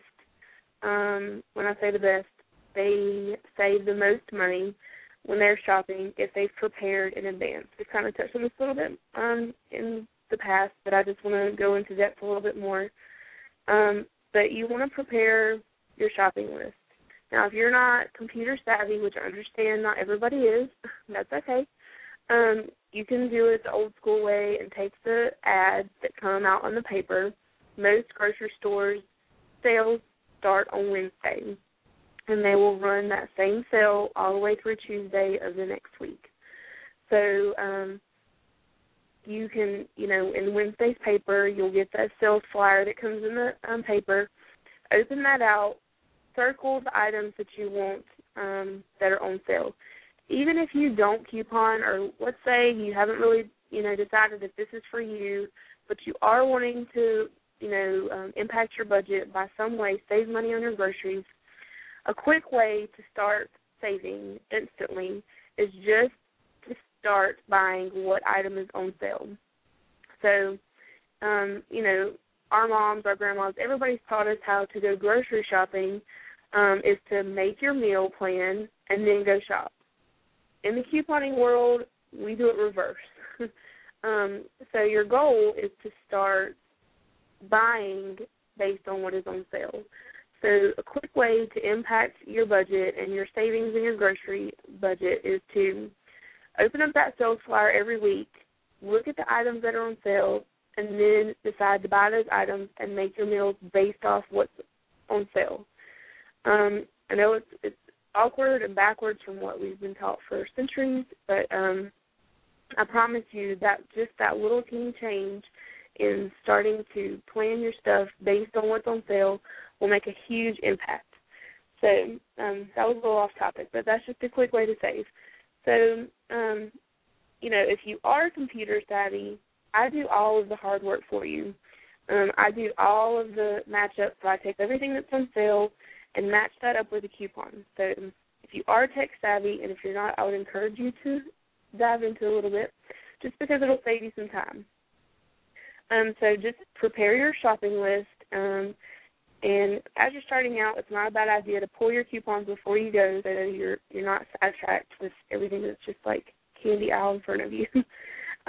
So the next thing that I like to say is to have fun. But with that, it can be a little bit frustrating, so that's why I say make it fun. My husband and I actually sometimes, this is really sad, I know, I'm embarrassed to admit it, but on our dates we will, split up, and I'll give him a list and I'll take a list because I have to get my grocery shopping done, so we make it fun, and we'll compete to see who actually can save the most. So whatever you have to do to make it enjoyable, because I know not everybody likes to grocery shop, you just need to find that avenue. But one thing I like to tell people that are in my classes is to print a store coupon policy. It's important to do that because most cashiers are not brought up to date with their store policies, and you just don't want to have any confusion while you're trying to check out. So it's really a good idea to take the policy with you, especially when you're starting out, just so that there's no confusion on your end or on the cashier's end. Keep in mind, too, that prices vary by store location. A lot of people get frustrated and they're like, I went to the store and it said it was this price and you said it was this price. But unfortunately, every single store's prices can differ. We have a store that I usually go to, and 2 minutes down the road is the exact same store, and they have different prices. So just keep that in the back of your mind. Crunch the numbers while you're there. Make sure it's still a good deal if that price is off. Also know that you can't get every deal. I know starting out when you're couponing and you start to get these really good deals, it's easy to say, I need to go to every single store and get all these deals, but you're going to get overwhelmed and burn out and then give up. So please, please, please, just pick one store, tackle that, What I mean by tackle that, I like to tell people to learn their management in that store, learn the cashiers, learn their policies, learn how they handle things. It just really makes your life so much simpler, so I can't stress that enough. And then, make sure, and I've touched on this before, but I like to emphasize it, make sure you shop at a store that's going to maximize your savings. If you go to a store that doesn't double those manufacturer coupons every day, you're missing out on that extra savings. So make sure that, you think about that before you go. A lot of people say, I don't want to drop names, but Food Line doesn't double coupons. So, a lot of people say, well, that's so convenient. I live right by it. This would just be perfect and easy. But easy is not always budget-friendly. So if you really do want to save money, you might have to put some effort in, and that might mean driving a little bit further just to maximize those savings. Another quick little tip, I know it's hard to cram all this stuff in, but, don't be brand specific. This is like a huge thing for most people. You would be surprised, and I'm sure you all probably feel the same way. But when I teach classes, I always have somebody say, I love, love, love this product. Most of the time it's Tide laundry detergent. I'm not really sure why. But, they're like, I can't live without this. This is the only thing that I use. But you would be surprised when you actually do try another item that they're all about the same. They just have a different name brand on them. So the good thing about couponing, though, is that you always get name brand products. I don't ever have to buy generic ever again. So I'm not sacrificing on, generic versus name brand stuff. But I do try really hard to get products that might not be the same brand that I'm used to, but if it's cheaper, I'm willing to try it. I actually give a scenario. My husband probably kills me for this, but he is a huge Gillette deodorant person, and he never wanted to use anything other than that. That was like his one thing. So I found Right Guard deodorant one time for free, and I was like, here, just try it. And it was the exact same thing. The only thing that was different was the label. So now I get free deodorant versus having to pay $4. So I just really would encourage you to keep that in the forefront of your mind when you go to the store. If it's free or really cheap, try it. If you don't like it, give it to somebody else. More than likely, somebody in your house or family member will use it. So just keep those little quick tips in your mind. I know these things sound simple, but, everywhere that you can impact is important. So even if it's a little thing here and there, once you put it all together, the savings really do become key. So those are the main things. If you want more tips, you can feel free to check our website out at www.stretchingyourbudget.com. Like Pudgy said, we're on Twitter, www.twitter.com/stretchyourbudget. That's STRECHYOURBUDGET. Or you can find us on Facebook. Again, that's facebook.com/stretchingyourbudget. We have tons of tips listed there. I know I can't get them all in, but we will definitely go into more detail next week, so make sure you tune in. That was a good try, though. You tried to get them all in, I think. I'm trying to cram it, I heard you talking fast on that. Charlotte, I just want to say real quick that I'm not taking your deodorant, but I'll take anything else that you get for free that you don't like, and if I don't like it, I'll pass it on to somebody else, too. How about that? That sounds great. That I can definitely do that. But, that's the one thing about couponing. Mm-hmm. The real thing that I love is that I can give away. So many people don't have, and one thing that people, a lot of my readers and people that attend classes are like, oh, well, there's so many items that I just don't use, or, how can I save, and there's nothing that I really use, And I'm like, you might not use it, but if it's free, somebody needs it. No doubt.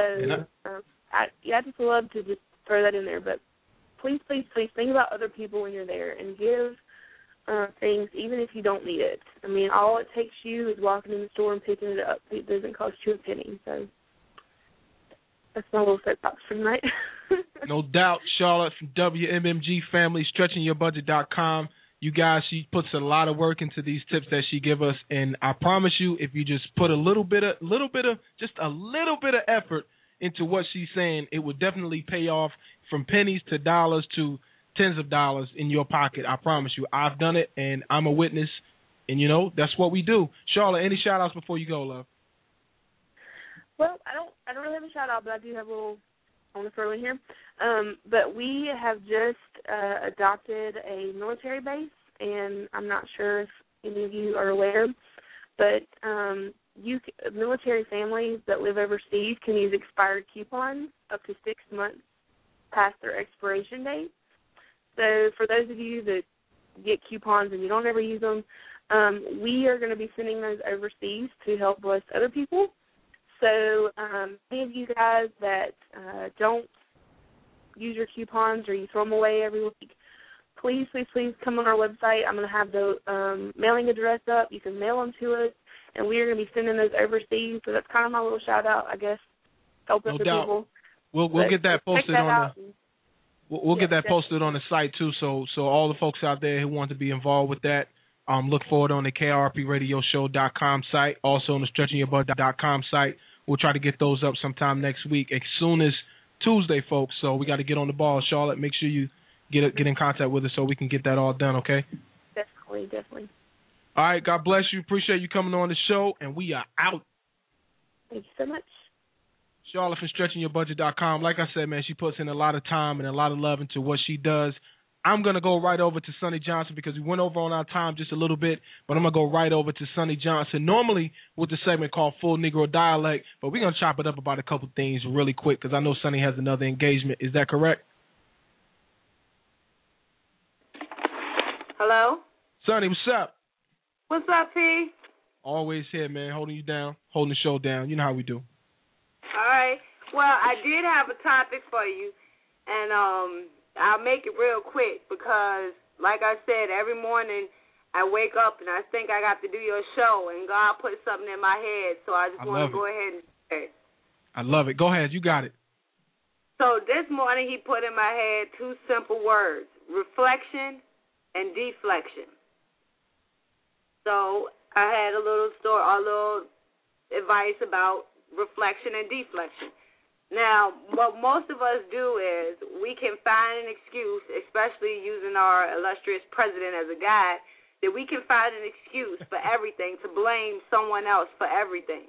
But very rarely do we look at ourselves and find our own mistakes and the problems that we are experiencing. Mm-hmm. And that's because we always like to deflect instead of reflect. So I want to break it down into WHWD to give you a kind of example from each one to let you know what I mean. So for it's how we pray. All right? A lot of us, instead of praying for our own strength, we pray for the downfall of someone else. You know, if my boss would just do this, if the man at the store had just let me buy that, it's always a reason or something that we can put something off on, and we usually do it in our prayers. Oh, yeah. And the story I heard about this woman, she had her husband, and he had gotten a horrible car accident and got addicted to pain pills. And when they tried to wean him off the pain pills, he needed that substitute, so he began to drink, and he became a very bad alcoholic. Wow. So one day, some of the lady's friends came over after her husband had an accident and fell down the steps and broke his hip. And they asked her how she was doing, and she said, I'm praying, and I'm praying every day. And her friends replied, well, we're praying for him too. We're praying for his strength. And she said, that's not what I pray for. And they looked very puzzled. And she said, what I pray for the strength to help him through this. I pray for the strength to stand by his side till he returns to the man that he was. I pray for my own personal strength.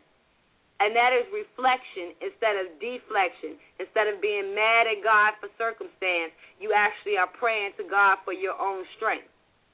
Wow. For hood, it would be every single person you know that can blame mama, they can blame daddy, they can look back into their past and have someone to blame, but this person never reflects back on the one that fed them when they were hungry, that clothed them when they didn't have clothes, or that gave them shoes when their feet were sore. They never look back and reflect on all the good things that were there and those things which they remember about the people who gave when they had very little to give and cared when no one else did. So when you're in a constant mode of deflection, you forget to look at the good that has happened in your life when you need to do an actual reflection. For hip-hop, I want to throw in one of the hottest songs I think is out right now.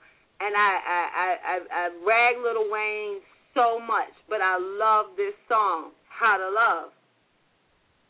Because what he does is he gives what I would say a deflection, personally, because of the song, is he came out with a female song, even though everything else he does is very, very misogynist, in my opinion. Yeah, but nonetheless, he comes out and he deflects with a good reflection of another female. And he tells her story, and he kind of opens it up to her at how she should look at it. Now, in our normal everyday, this female that he's talking about in the song is the one that says, all men are dogs. There are no good men. You know, that constantly rag and dog men. And it's because they never take the time to look at how they've been hurt and how that hurt has affected them. And so instead they deflect and go into blaming every man around them for their problems. And the last one would be history. And this would be in the sense of like when a black, like one of us, a conservative, comes up to you and try to tell you the evils of the Democratic Party. And instead of saying, oh, that's something I didn't know, let me reflect, let me research, you deflect and say, Uncle Tom, call you out, call us out our names. But how is that helping you? If you don't know whether we're right or wrong and your only resort is to call us names, then you are deflecting, not reflecting on what it is, the information that we have tried to share with you. And you're not even putting your own introspect in to see if it's true. This is the contradiction of Liberalville. This is one of the main purposes of Full Negro Dialect. It is to say that we have every single skill that we need if we take the time to look at the good that we have. While we are faced with so much bad, so much death, so much joblessness, while we have drug abuse, while we have a large amount of sexual abuse that happens, especially amongst young girls in the black community, there are so many bad things for us to deflect on. But there are so many good things for us to reflect on. Those, your best friends that always have your back, your family that even when you fall and struggle and do wrong will still stand up for you. You always have good, but you cannot see the good in your reflection if you are constantly deflecting. Wow. Hello, Sonny, you still with me? Yes, sir. Okay, I was just making sure I heard complete silence for a minute. You know something? I don't think that I look in the mirror myself a lot of times and reflect personally. I think I do a lot of deflecting myself as well as most of us. And that kind of goes with what the topic of the show today is. We're talking about black on black violence or black on black crime. Why aren't we outraged when it's black on black crime versus when it's anything in black crime or anything in black injustice? And, we don't do the marches for what's going on in our own neighborhoods, the crime and the violence and the sexual abuse and the disease and, you name it, the things that are going on right before our eyes. It's almost at that we deflect about it, Sonny. We blame it on anybody in the world but ourselves. And what it actually is a total abandonment of self-responsibility. And the dangerous part in it is when you lose your self-responsibility, you lose your will. You lose your drive. You lose your self-confidence because you don't trust those things which you know to be true. And that is the most dangerous thing. It's like the idea of the snake. And you have the snake, and the snake lives with you, and then one day the snake bites you, and you're like, why did you bite me? Because I'm a snake. And it's just that simple. We know these things to be true. Snakes bite. But we will ignore it. We will deflect it. We will turn our heads in the face of what we absolutely know to be true. Right. Kind of fit the theory that we wish we had. And the cost of this is our black lives. And because if we could look at it with just a little bit of reflection, if we could look at it with just a little bit where we could see the good instead of the bad, then when we see the bad, it will disgust us. It will anger us. It will get us to a point where we're willing to fight back. But as long as the only thing that we see is evil, then how do you fight against evil when you don't know that it's good on the other side? And so that's my message, is that the only way we're going to save our community is by first saving ourselves. And the only way we can save ourselves is if we look at ourselves and we are honest with ourselves and we don't deflect. We can understand that maybe other people had a role in our lives, but they don't define our lives. That is the point that we have to get to.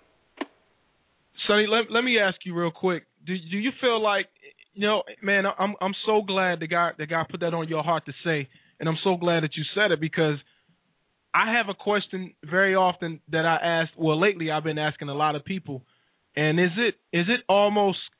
black on black crime accepted in our communities now, Sonny? Is it so much accepted that we don't say anything about it, that we just turn a blind eye towards it? No. See, we say something about it. We say something about it when we're amongst each other. We say that's messed up. We say that mothers crying are bad. We say that some of our black brothers aren't worth shit. Excuse my language. These are the things that we say to each other in private. The only problem comes with the contradiction is when you have to match that crime with the policies of the party that created it. When you have to match that crime with the status of the people who say it's not your fault. Then it turns from those things that you know to be true, that it's just as easy for a black man to rob you as it is for a white man to rob you. You know it's just that it is more likely that you will be robbed by a black man than you will a white man. You know it to be true, but you will dismiss it for the politics.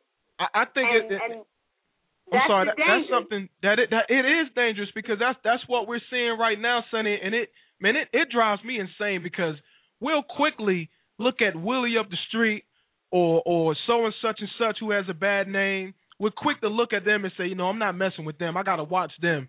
But meanwhile, we stand behind every black, so-called black, I'm standing for black leaders, I'm standing for black rights leader that comes along, like the president, who constantly does negative things that will affect us, man, tremendously, and we're quick to stand behind that and defend him when it's people like you and I who talking about pay attention, that's not right. But that's the only thing is we required the hard job. It's easy to follow the crowd. It's hard to stand by yourself on what it is you believe in. And before you can come and stand with us, you must basically be able to stand for yourself. And that is the most difficult part. But through reflection is where you find that strength, where you're not praying for the guy down the street or the grieving mother. You are praying for yourself. You are praying that you can have the strength, that your voice can be heard, that you can make a difference. Those are the things that we need to be praying for, because those are the reflective things, the things where we look in ourselves to see what we have to offer. That is what we need to be looking for. Well, Sonny, I know you got another engagement, man, and we're getting wound up, and you know how we do. So we're just going to have to continue this on another week. And I know you got another show to do. Any shout-outs before you go, love?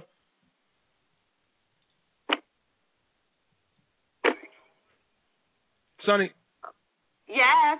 Okay, you got any shout-outs before you go? I know you got another engagement here, so I just want to give you the air real quick right before you go to give you shout-outs or your love to anybody you feel like it to. You know I'm always shout out you, shout out Kev, and shout out the rest of everybody's out there who is using their voice to do something good. You don't have to follow our path. Just make sure you find something within yourself that you find that's worth fighting for. No doubt. Thanks for the shout-out. And you BIG in my book, Sonny. Have a good interview. I don't know what you got going on here, but let us know what's going on. Come back next week with another topic, as always, and, keep pushing buttons out there. Thank you. Have a nice night, P. No doubt. Be blessed. So that's Sonny Johnson. You guys should know her, man. If you don't know who she is, Google her. SONNIE, a.k.a. Star Johnson. Holds it down. She was in Sarah Palin's film, or Steve Bannon's film. She was also beside Michelle Bachmann in another film, man. Her resume goes on, and she always has the correct message. And she's also, we're also, myself and the president of North Carolina Frederick Douglass Foundation, Kevin Daniels, we're also a part of her organization called FND, Full Negro Dialect. And, we're out there, man, and we're trying to do some things, folks. So if you feel like it's something you want to do or that's something you want to say, and I don't care how politically correct you are. I don't care who you're going to offend. I don't care how you say it, when you say it, or how loud you say it. This show right here would at least give you the platform to say what you've been wanting to say, or to say what you've been saying to your neighbors, or to say some things you don't feel comfortable talking about. You know what I mean? Because everybody has a voice, but the question is, when will you use your voice, and for what will you use your voice? I don't know, but I just hope that we can be encouraging to you guys. I hope that the KRP radio show will give you nothing but the truth and the light. And, I mean, it's not all about conservative value and Republicans and Democrats. It's not even about that, man, because there are things that's going on either side of the party and on both sides of the party that I don't agree with. And you can never agree with one thing 100% but God Almighty, Christ my Lord and Savior. I feel like I don't know where you guys line up with it. That's your opinion. I have a whole lot of liberal friends. You know what I mean? I have a whole lot of Democratic and Republican friends. Me, myself, I'm somewhere in the middle because, frankly, I don't feel like the middle ground is being represented.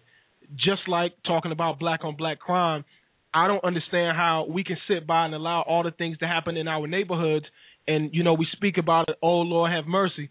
This happened. Oh, man, I'm so mad that happened, or it shouldn't have been this way. And then we get dressed to go to a party the next week. I mean, let's call it what it is. So we can't continue to turn a blind eye in our own communities. I mean, I had something on my heart, and something that's been working on me for a long time. And a lot of people probably call me crazy, and I got to speak somewhere in a couple of weeks, or maybe next week. But I'm going to say this to folks, and I'll say it here first. But to me, I feel like a black male, right? A black male in society is an endangered species. Now, a lot of people say that, there are not a lot of black men on the street. All the black men are incarcerated. There's not a good black man, this, that, and the third. Well, I feel like we're an endangered species. And the reason I say that is because the definition of a black father and the definition of a black man is so tainted in so many different households and in so many different lives and so many people's voices.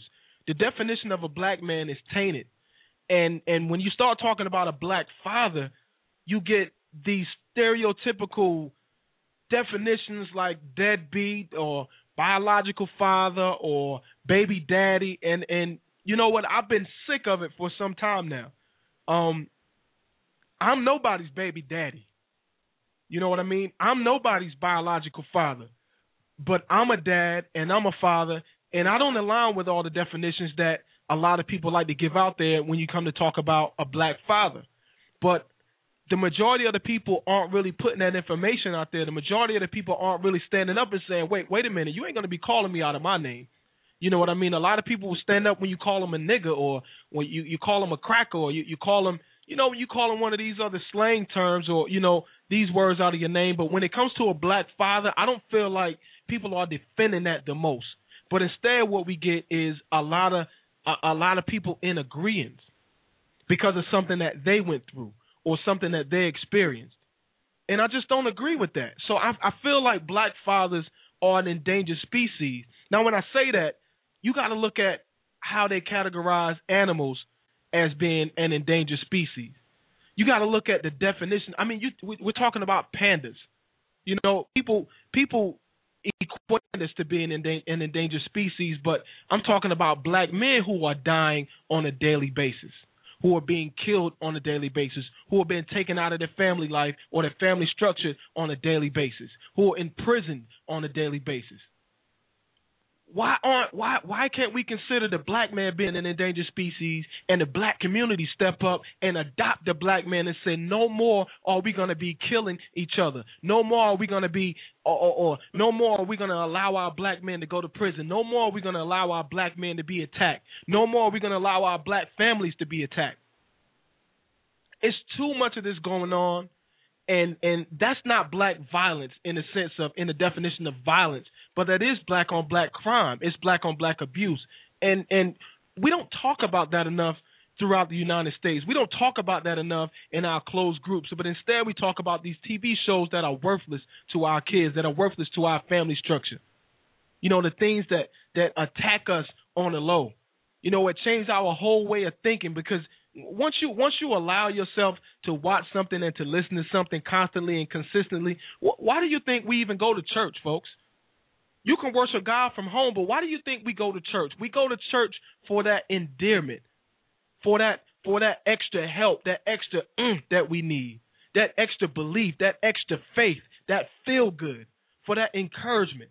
That's why we go to church, because we are around like people, to be around like people, for encouragement. So we can think different, so we can live different. We don't get that when it comes to black fathers, and we don't get that when it comes to the black community. What do we need to do to get that? We need to adopt the black family. I'm talking about the black community. Don't look for anybody else to do it. Don't look for the federal government to do it. You know, don't look for the conservatives to do it, the Tea Party to do it, the Republican Party, the Democrat Party to do it. We have to do it. It is up to us because it's affecting us the most. I'm not even going to go to a commercial. I got another show on the line here called the Invisible Conservative Show. I think that's the name of the show. I'm going to bring them on the air, and they've been holding for a good while now. And I'm going to bring them on the air and see what they have to say about it. Invisible Conservative, you're on the line with Pudgy. How you doing? I'm good, Pudgy. How are you? I'm good, my brother. I'm glad you called into the show. I'm glad you're here. And tell the people about your show first of all before you make a comment, if you don't mind. All right, my show is called The Invisible Conservative, and I call it that because I wanted to take a pot shot at liberals who think that black conservatives are an endangered species, or they think that we're just token conservatives. So that's why I named that. In my show, we deal with the gamut from issues in it's primarily issues in the black community, which I'm going to address something which you hit on, but we also work on helping bring the black conservative message to more of the mainstream, if you will, because, right. I mean, we need to have a voice, so that's what my show does. We're working on getting more of a voice out there. So, well, I appreciate all you do, man, and I agree with you, frankly. Folks think that we're extinct. You know what? They don't believe that we're free thinkers. They don't believe that we understand capitalism and how capitalism can represent our lives in its proper place. You know? Right. Exactly. Well, I wanted to say this because you hit the nail on the head, but I want to share something with you that I'm not sure that you knew, because you're talking about saving our community and uplifting our black men. Here's the problem with that.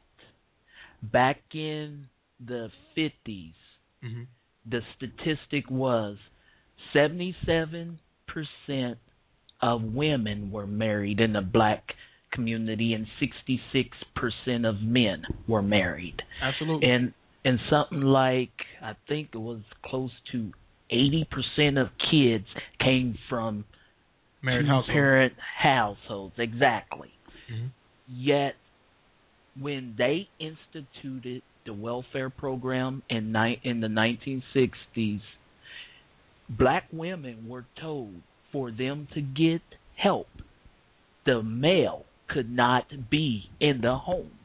Right. That's where it started. And there were other things that took place, which I'm just going to kind of gloss over all of it to get to my point.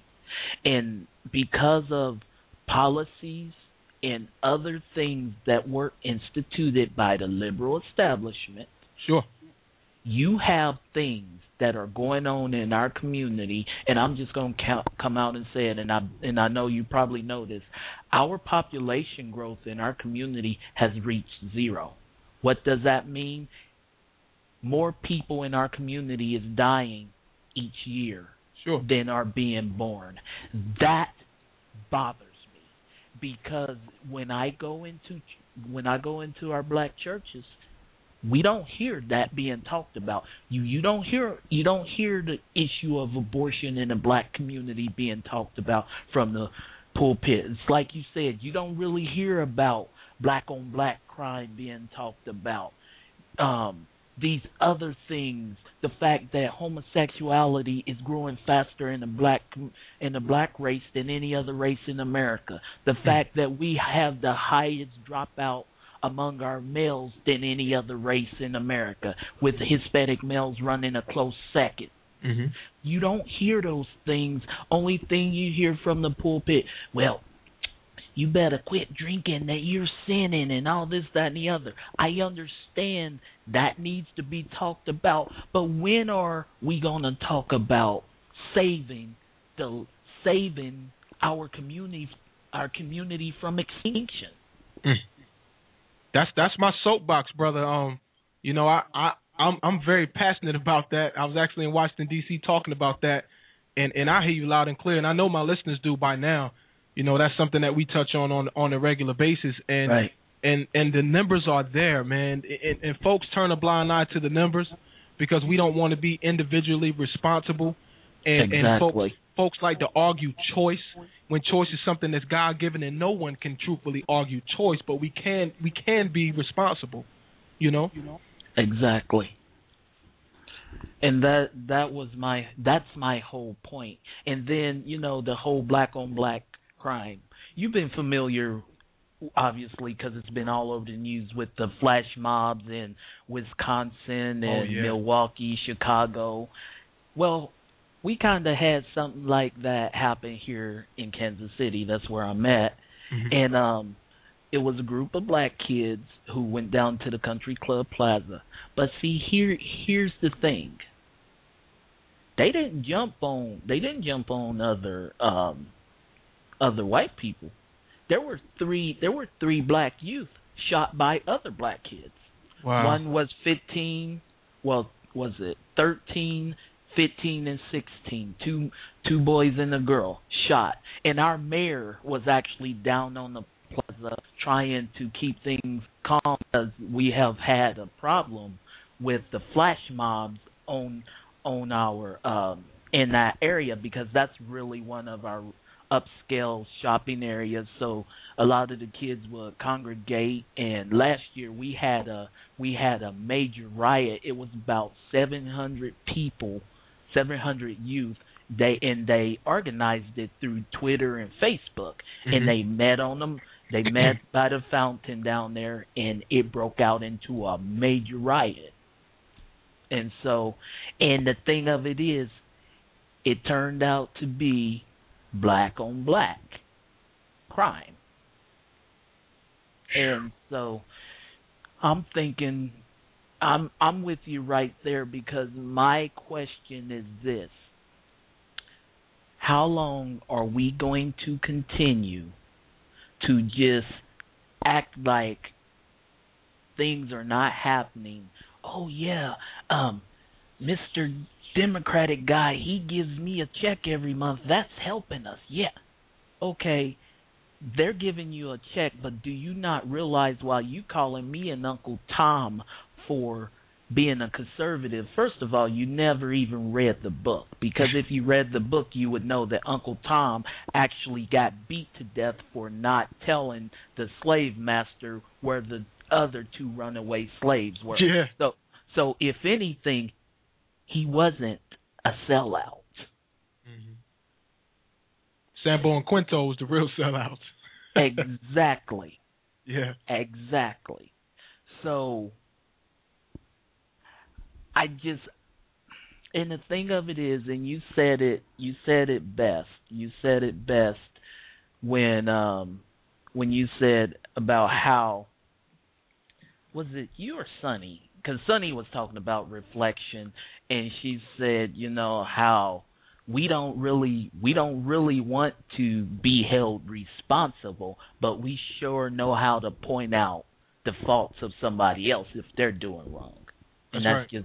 just kind of paraphrasing, but and that's what it boils down to. We think because our ancestors was enslaved that we don't have to be held accountable, that we have free reign to do whatever we want to do whenever we want to do it.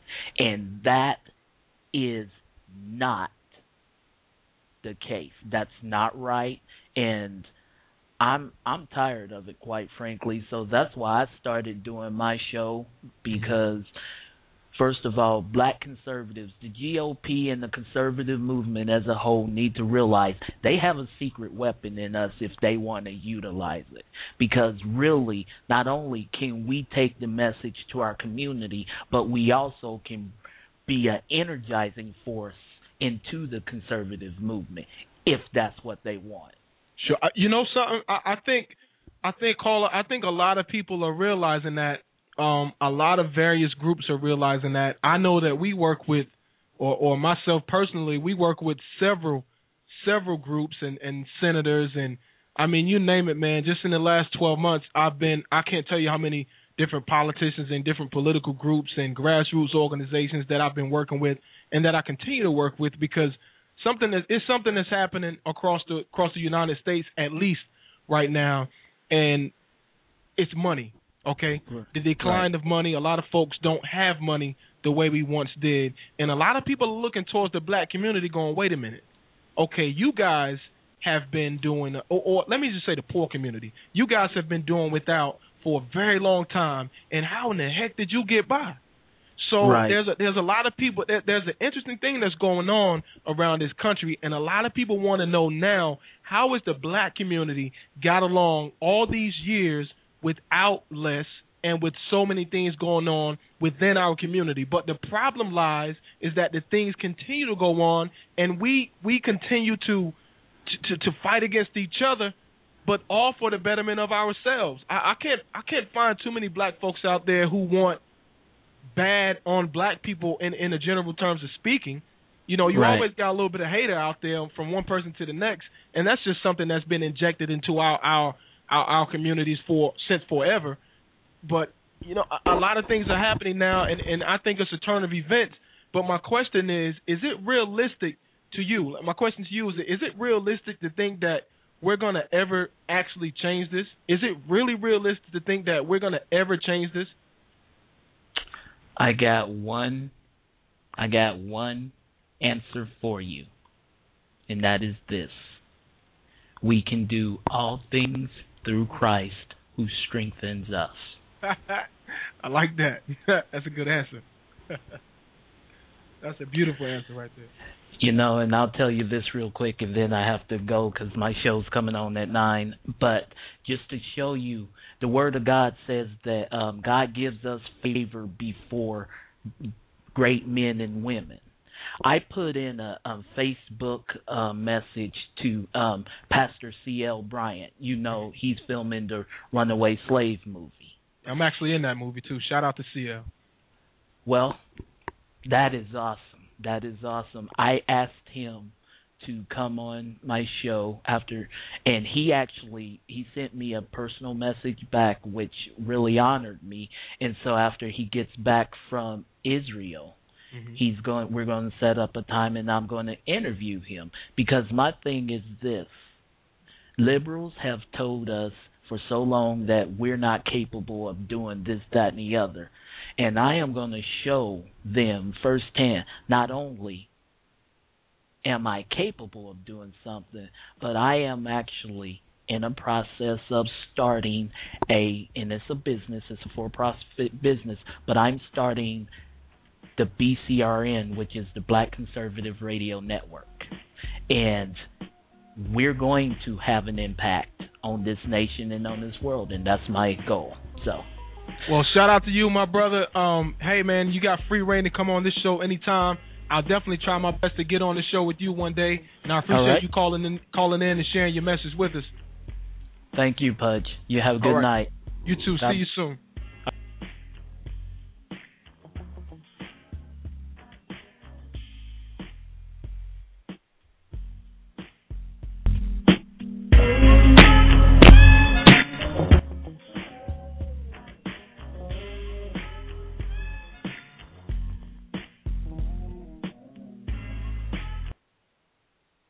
Sound Chew, the #1 online music tournament, encompasses 7 different genres, including hip-hop, R&B, country, reggae, reggaeton, pop, rock, and gospel. Music artists, log on to soundchew.com to compete for a chance to have exclusive access to music listeners across the globe. Build relationships with other music artists and music professionals, plus maximize your exposure and gain worldwide attention. Music listeners, log on now to enjoy new music from up-and-coming artists. Then, vote for the songs you like best to ensure that your favorite artist wins. Also, check out the latest in music news.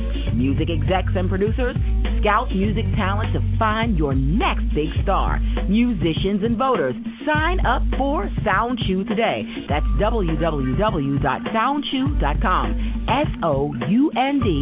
SOUNDCHEW. Once again, that's www.soundchew.com, the #1 online music tournament.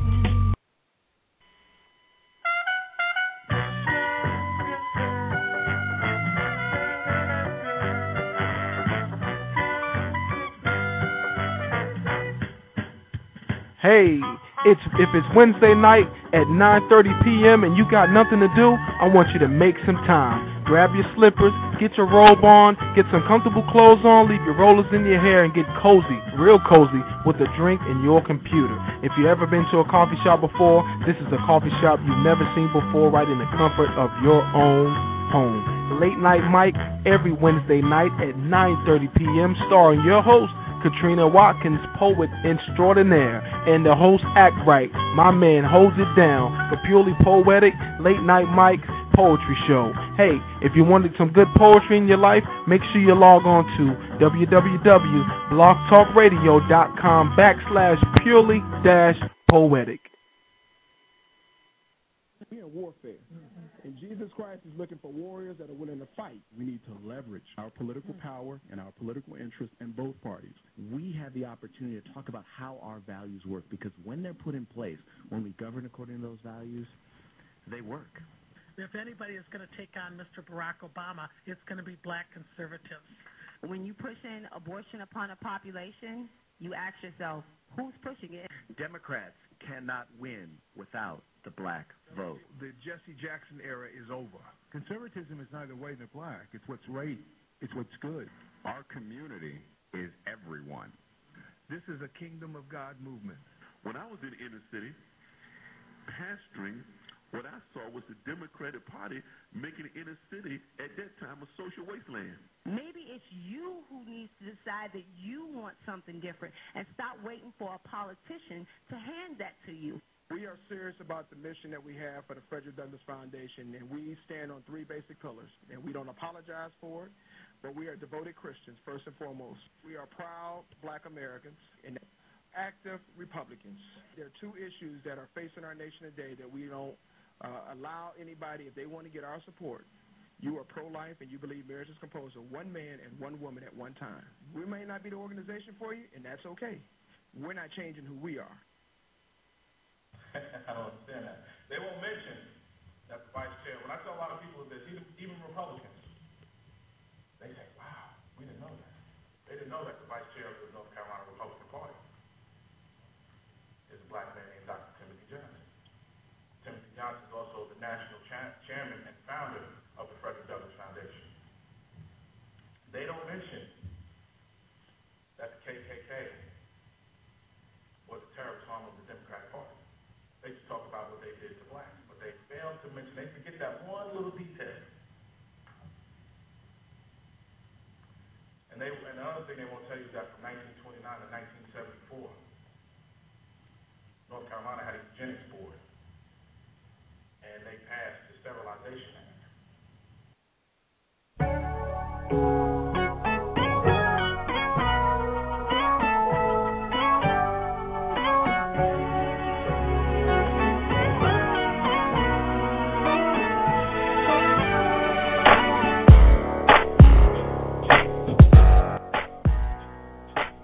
Welcome back to WMMG, home of the KIRP radio show. You know, it's Pudgy, man. We here. We talking about some things, you know, black community, black on black crime. Why aren't we outraged? Earlier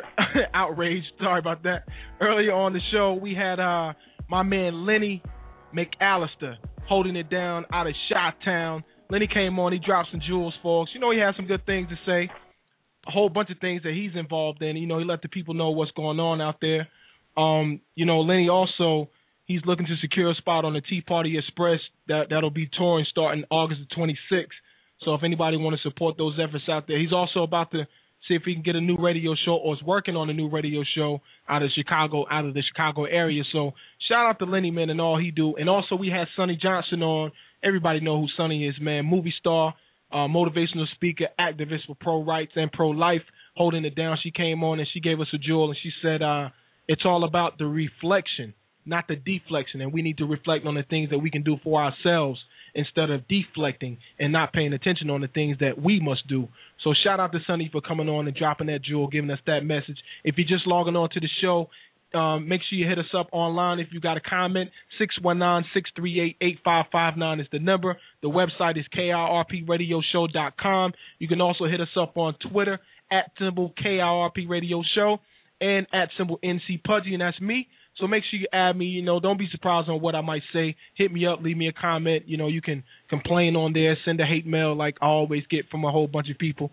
It seems that the skinheads have left me alone lately. I hadn't gotten an email message from any of those Aryan Brotherhood brothers out there, but I still love y'all. So shout out to y'all, even though I know y'all hate my guts.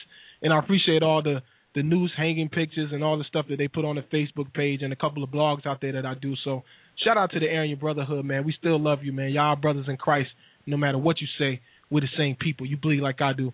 So anyway, anybody who's listening to the show, you BIG in my book. I got a couple of callers on here that's been hanging on for quite a while. Actually, 6 more callers. Well, 7 now. 7 callers that have been hanging on for quite a while. So I'm going to try to get some callers in and, see what the callers got to say. I'm going to go to a call out of the 336. Last 3 digits, 802. Caller, you are on the air if you want to talk with me. What's up?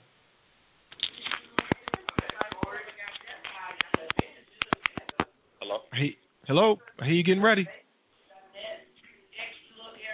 Hello? Hello? You on the line with Pudgy. What's up? Oh, what up, Pudgy, man? This Rob, man. I got caught off guard. I'm still at Winston-Salem trying to help my son get in school, get prepared, man. Oh yeah, you enrolling your son, man. That's a beautiful thing, man. I won't interrupt if you're not ready to talk. I'll just go to another caller. I missed the topic, man. I was trying to help him, but what we talking about right now? We talking about black on black crime and why aren't we outraged when it comes to black on black crime? Oh man, honestly, how I feel about it is, and it's something that just happened recently here in Greensboro. And then we know this barbershop talk we had also, but 2 girls got into it. The lady's daughter got into it with another girl. She went back, and some guys came back, and the guys ended up killing the mother because she tried to intervene, and from her daughter's getting jumped by some other girls and the guys. Wow. And we end up in the barbershop the next day after it happened, and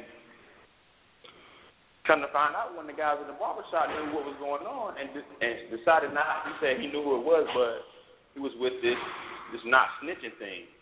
So, yeah, so it was like, a lot of it wasn't just him, but it was a lot of people that knew who the guy was that actually killed the lady.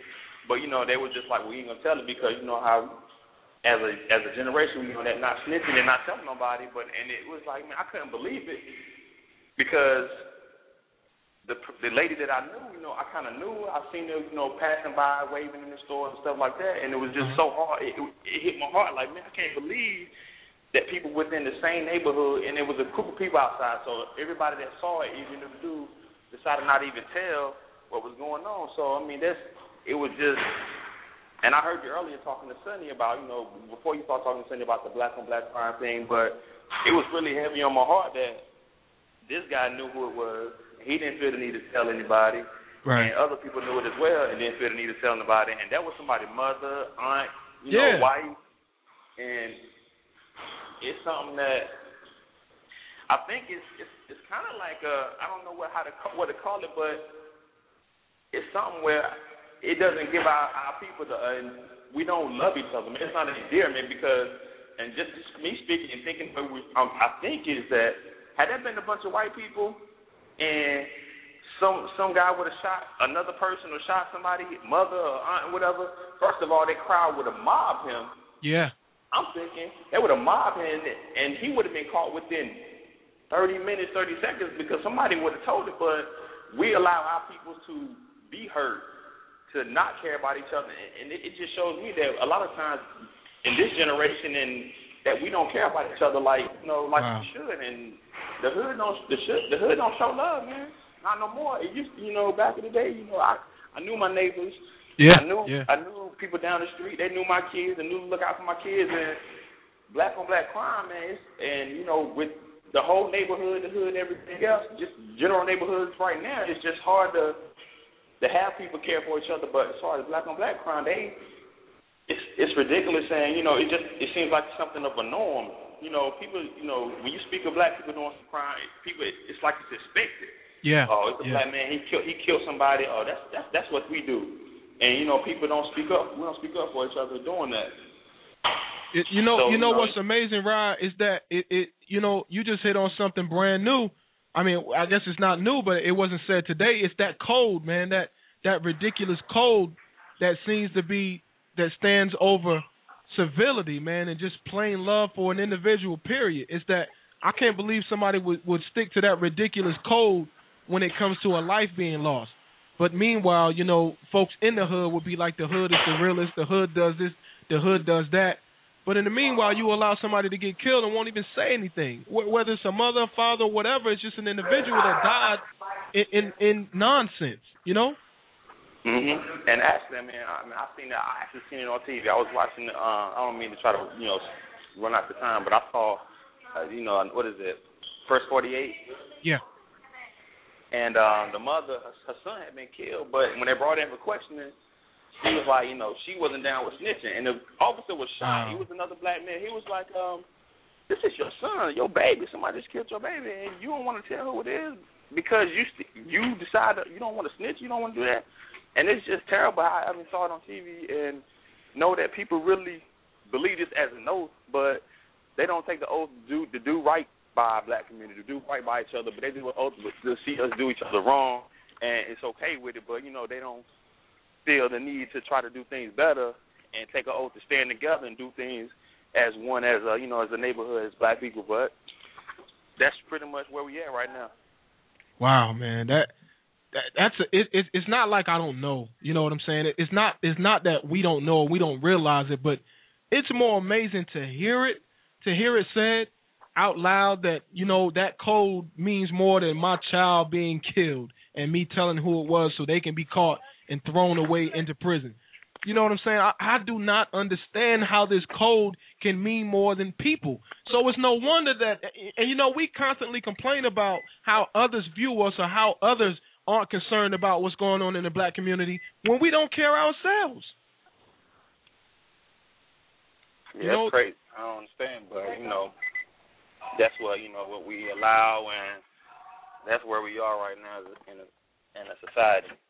Well, Rod, I'm glad this is your number 2. I didn't even know this is you, man. We had a few people on the queue, but I want you to talk about real quick because next week, folks, if you don't know, I'll be broadcasting live from Rod and his wives, and I forget the name of the barbershop. They got an event coming up next week. And I know I let everybody that's in my circle know about it, so we could definitely get involved with this event. Rod, tell us about this event next week, man, if you got a second. Yeah, we're doing a community back to school kickoff kickball game. We'll be giving away. We're trying to supply at least 400 kids with back to school supplies, and we'll be doing free hot dogs, chips, and drinks. But we'll also be having things like face painting. We have a dunking booth. We have the bouncy for the kids. We'll just be doing a couple of things, and what we're doing it, just my wife and I and my barber at Generation Barbershop. We decided one day that we want to give back to the neighborhood.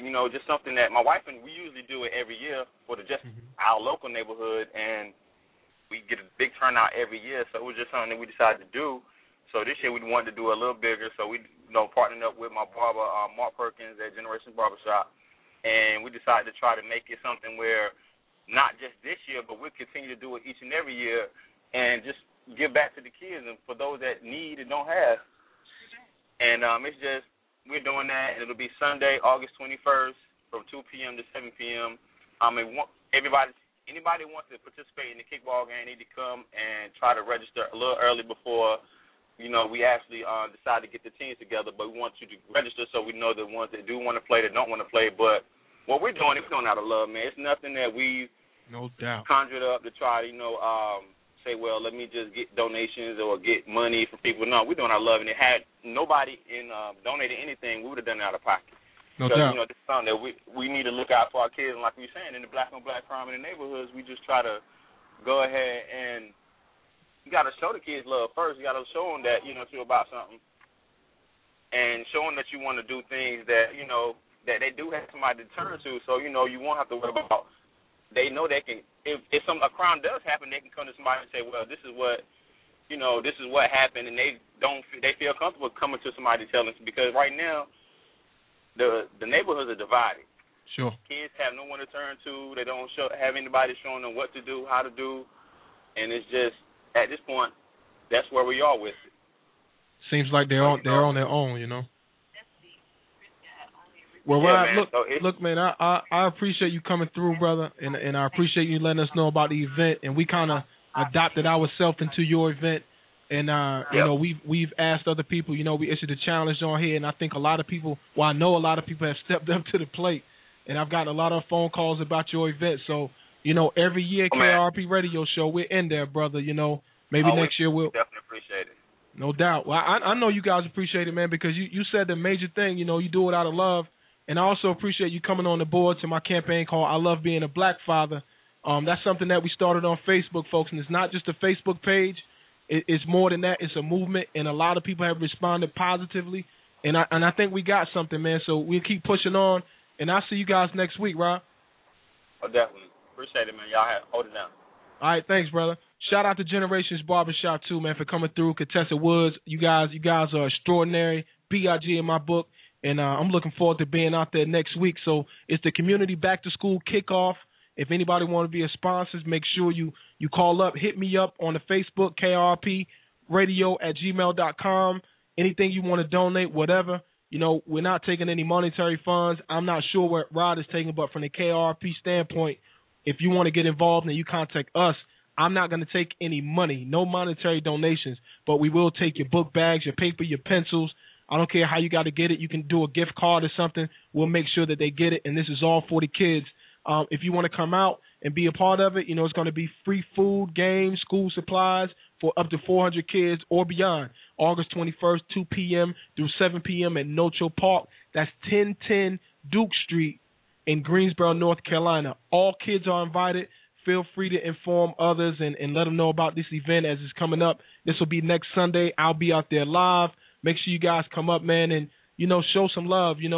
I commend these folks for giving back because, if you show people love and embrace folks, that will somewhat change your heart, and that will help folks fight against all the negative that's going on out there. So, shout out to Rod Contestant Generations Barbershop for making that about. That was a perfect way to, bring on this advertisement of that back to school event that I wanted to do.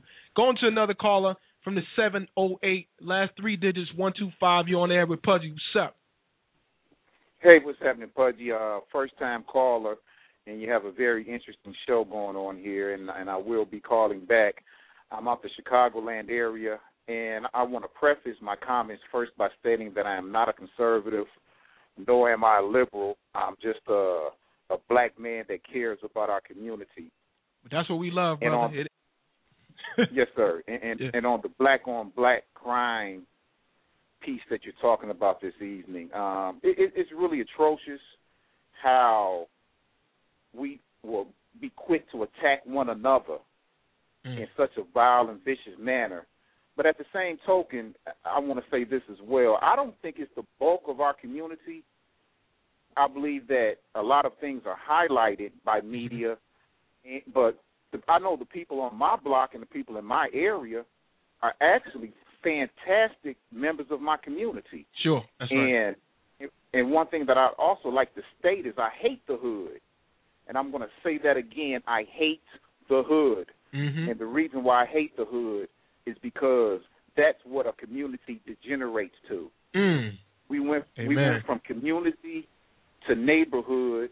The word neighbor stripped from neighborhood. Now we have hoods now. And once we decide we don't want hoods anymore and we start acting neighborly once again, we can get the neighborhood back. And once we start spending our monies with one another, supporting black businesses and the business, supporting the neighborhood, then the community will come back into tact. And on the non-snitching that the other gentleman was talking about before, I think that's a shame too, because if I see a crime in my community/neighborhood, I'm telling. I'm telling too. I sure hate it. You can call me a snitch, but at the same token, leadership starts at the top. And what I mean is the police departments have a code of non-snitching as well. When they beating the hell out of one of us, that's when they shooting one of us back, they do not snitch on themselves. Maybe once the police department starts snitching on their brethren, we'll have more of a non-snitching element in our community. That's a powerful message right there too, brother. And I agree with you, man. I think it's not, it's a minute part of the communities, right? It's a minute part, and in large part, like you said, just the hood folks or just the hood that totally gives off a total negative vibe about the communities that we're from, where people go to work every day. We cut our grass and pick up our trash, and our kids mind themselves, and they yes sir and yes ma'am, at least yes and no. So it's not the whole community, brother.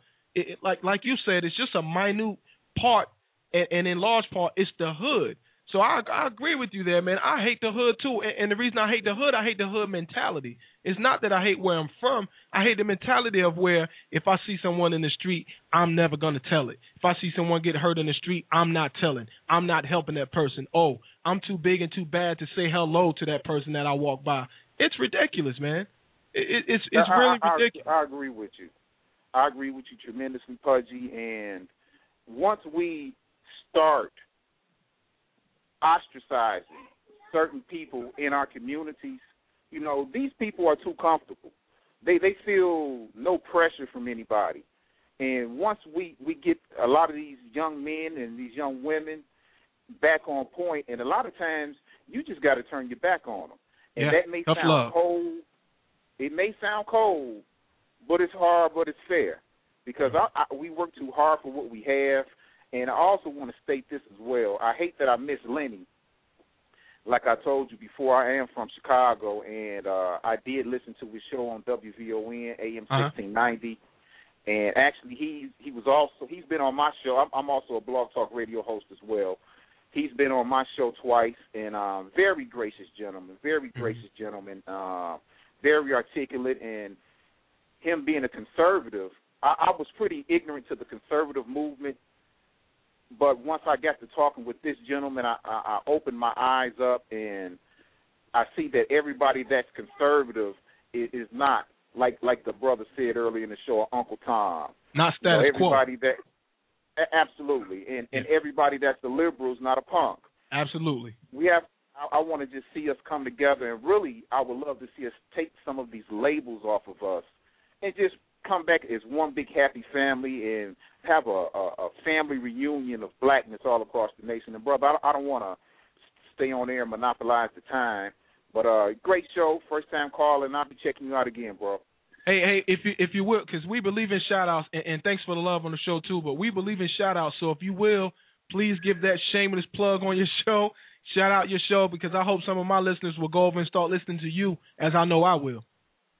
Oh, I appreciate it, brother. My name is Dino Dean. I'm the host of the Dino Dean Show here on Blog Talk Radio, and I have a show every Sunday at 5 p.m. Central Standard Time. Appreciate you, Quasi, for letting me give me a plug in on the show, and I'll be tuning back in, bro, and you have a fantastic rest of your evening. You too, man. Be blessed. Thanks for calling. Yes. Dino Dean from the Dino Dean Show. You B.I.G. in our book. Appreciate everybody coming on and listening, man, celebrating, showing some love. It's been a beautiful show, man, and you know, like that brother just said, man, it's something about labels that we have to rid ourselves of, because labels have tore us down in the community. And like I said before, you know, to all the folks out there who listening to the show, make sure you know, Rod and myself, we started a Facebook page. We started a movement called I Love Being a Black Father, because to get rid of some of those labels, like Dino Deans is just saying, you know, we got to get rid of the labels of saying that define black fathers today, that define black men today, that define our neighborhoods today, that define black people in general today. I'm not on a listen. Folks that listen to this show and people that know me and that I interact with, I'm not this guy that's going black. Oh, the world needs to be black. We need to paint the world black. Everybody owes black people this and that. I don't believe in that. Okay. I love my people, and I love who I am. I love where I'm from.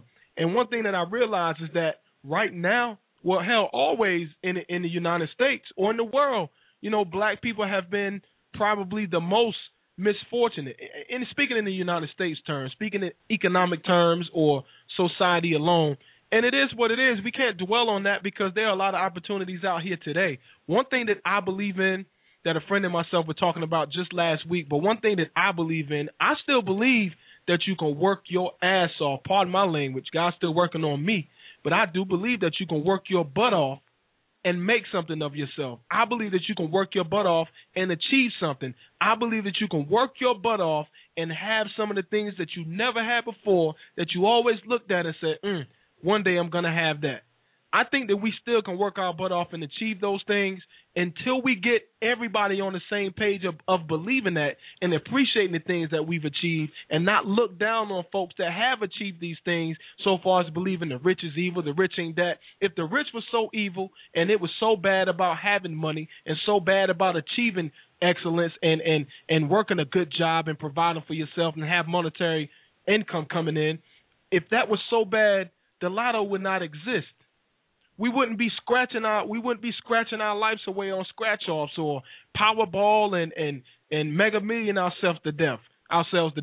That happens, folks, and the reason that happens is because folks want to have money. Now, when it comes to the point of loving that money, that's a whole different aura. That's a whole different thing. When you fall in love with money, then now we can talk about something different right now. But I don't think we're meant to be poor. So, listen, man, I don't have a problem with rich people. Okay, I don't have a problem with money at all.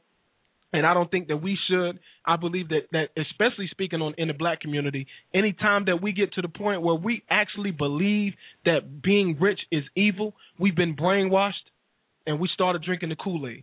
You know what I mean? And I'm not drinking nobody Kool-Aid here lately. I'm not for that. I think that, you know, we can continue on, and I think that we should strive for the best. You know, nobody I know that works their butt off every day and get up and go to work every day and provide for their family and pay their taxes or whatever they do to work hard and achieve the things that they want to achieve. Nobody I know says that, hey, I make just enough now, so I'm not going to take that next raise that I get, or that's enough for me, so let's leave that on the table for the next guy, or that's okay, boss, I appreciate it. I know I work my butt off and I work double shifts and I go hard, but I don't need that extra $1 per hour. I don't know anybody like that. Because we strive for excellence. So if you really believe that premise that, you know, being rich is evil, well, stop playing scratch offs. You know what I mean? Stop playing Powerball and Mega Millions and all that. And you know, before that stuff was even legal, man, we used to go to number houses and play numbers in hopes that we'd hit the number and have a little bit more than we had last week. I mean, that's what I'm talking about. That's why I know of, and that's why I'm conservative. You can call the movement what you want. I call myself conservative because I believe in conserving and conservative things. That doesn't mean I agree with all conservatives and all Republicans or all Democrats, because I don't. But getting rid of the label, I believe that we can be excellent and we can achieve the things that we feel like we need to achieve, and to create better lives for us and our families. One thing that I know for sure is that this black-on-black crime is running rampant, and it is tearing our neighborhoods apart. We're not, like the one gentleman said, we're not neighborly anymore. Now it's just the hood, and everybody comes with that hood mentality. You can hardly walk by somebody and speak to them without getting looked at like you crazy. But one thing about me, I can hold me down. I'm always speaking to folks. I'm always saying hello, and I don't care how they take it.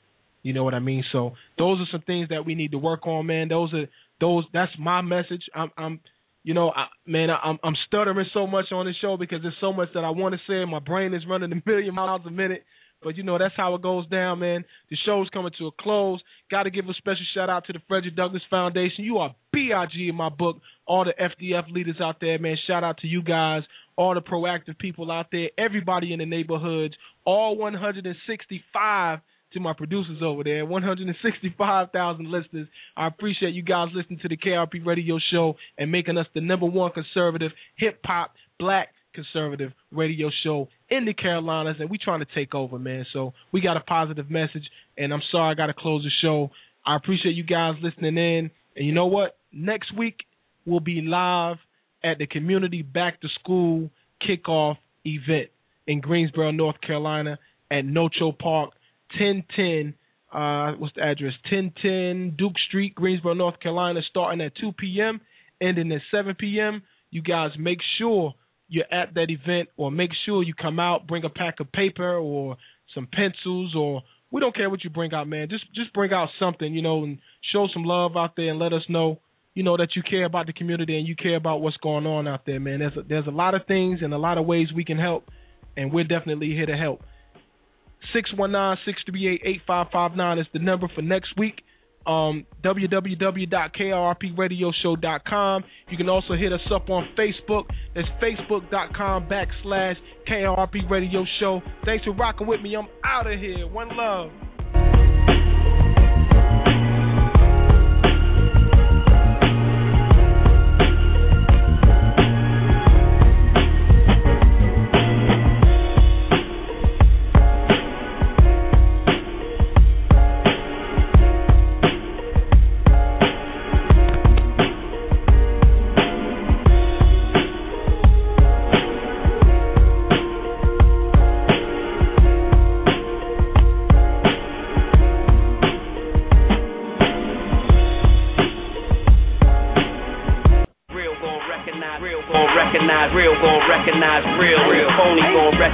Still, I reckon I will. Like we always do with this time, I go for mine. I get to shine. Now throw your hands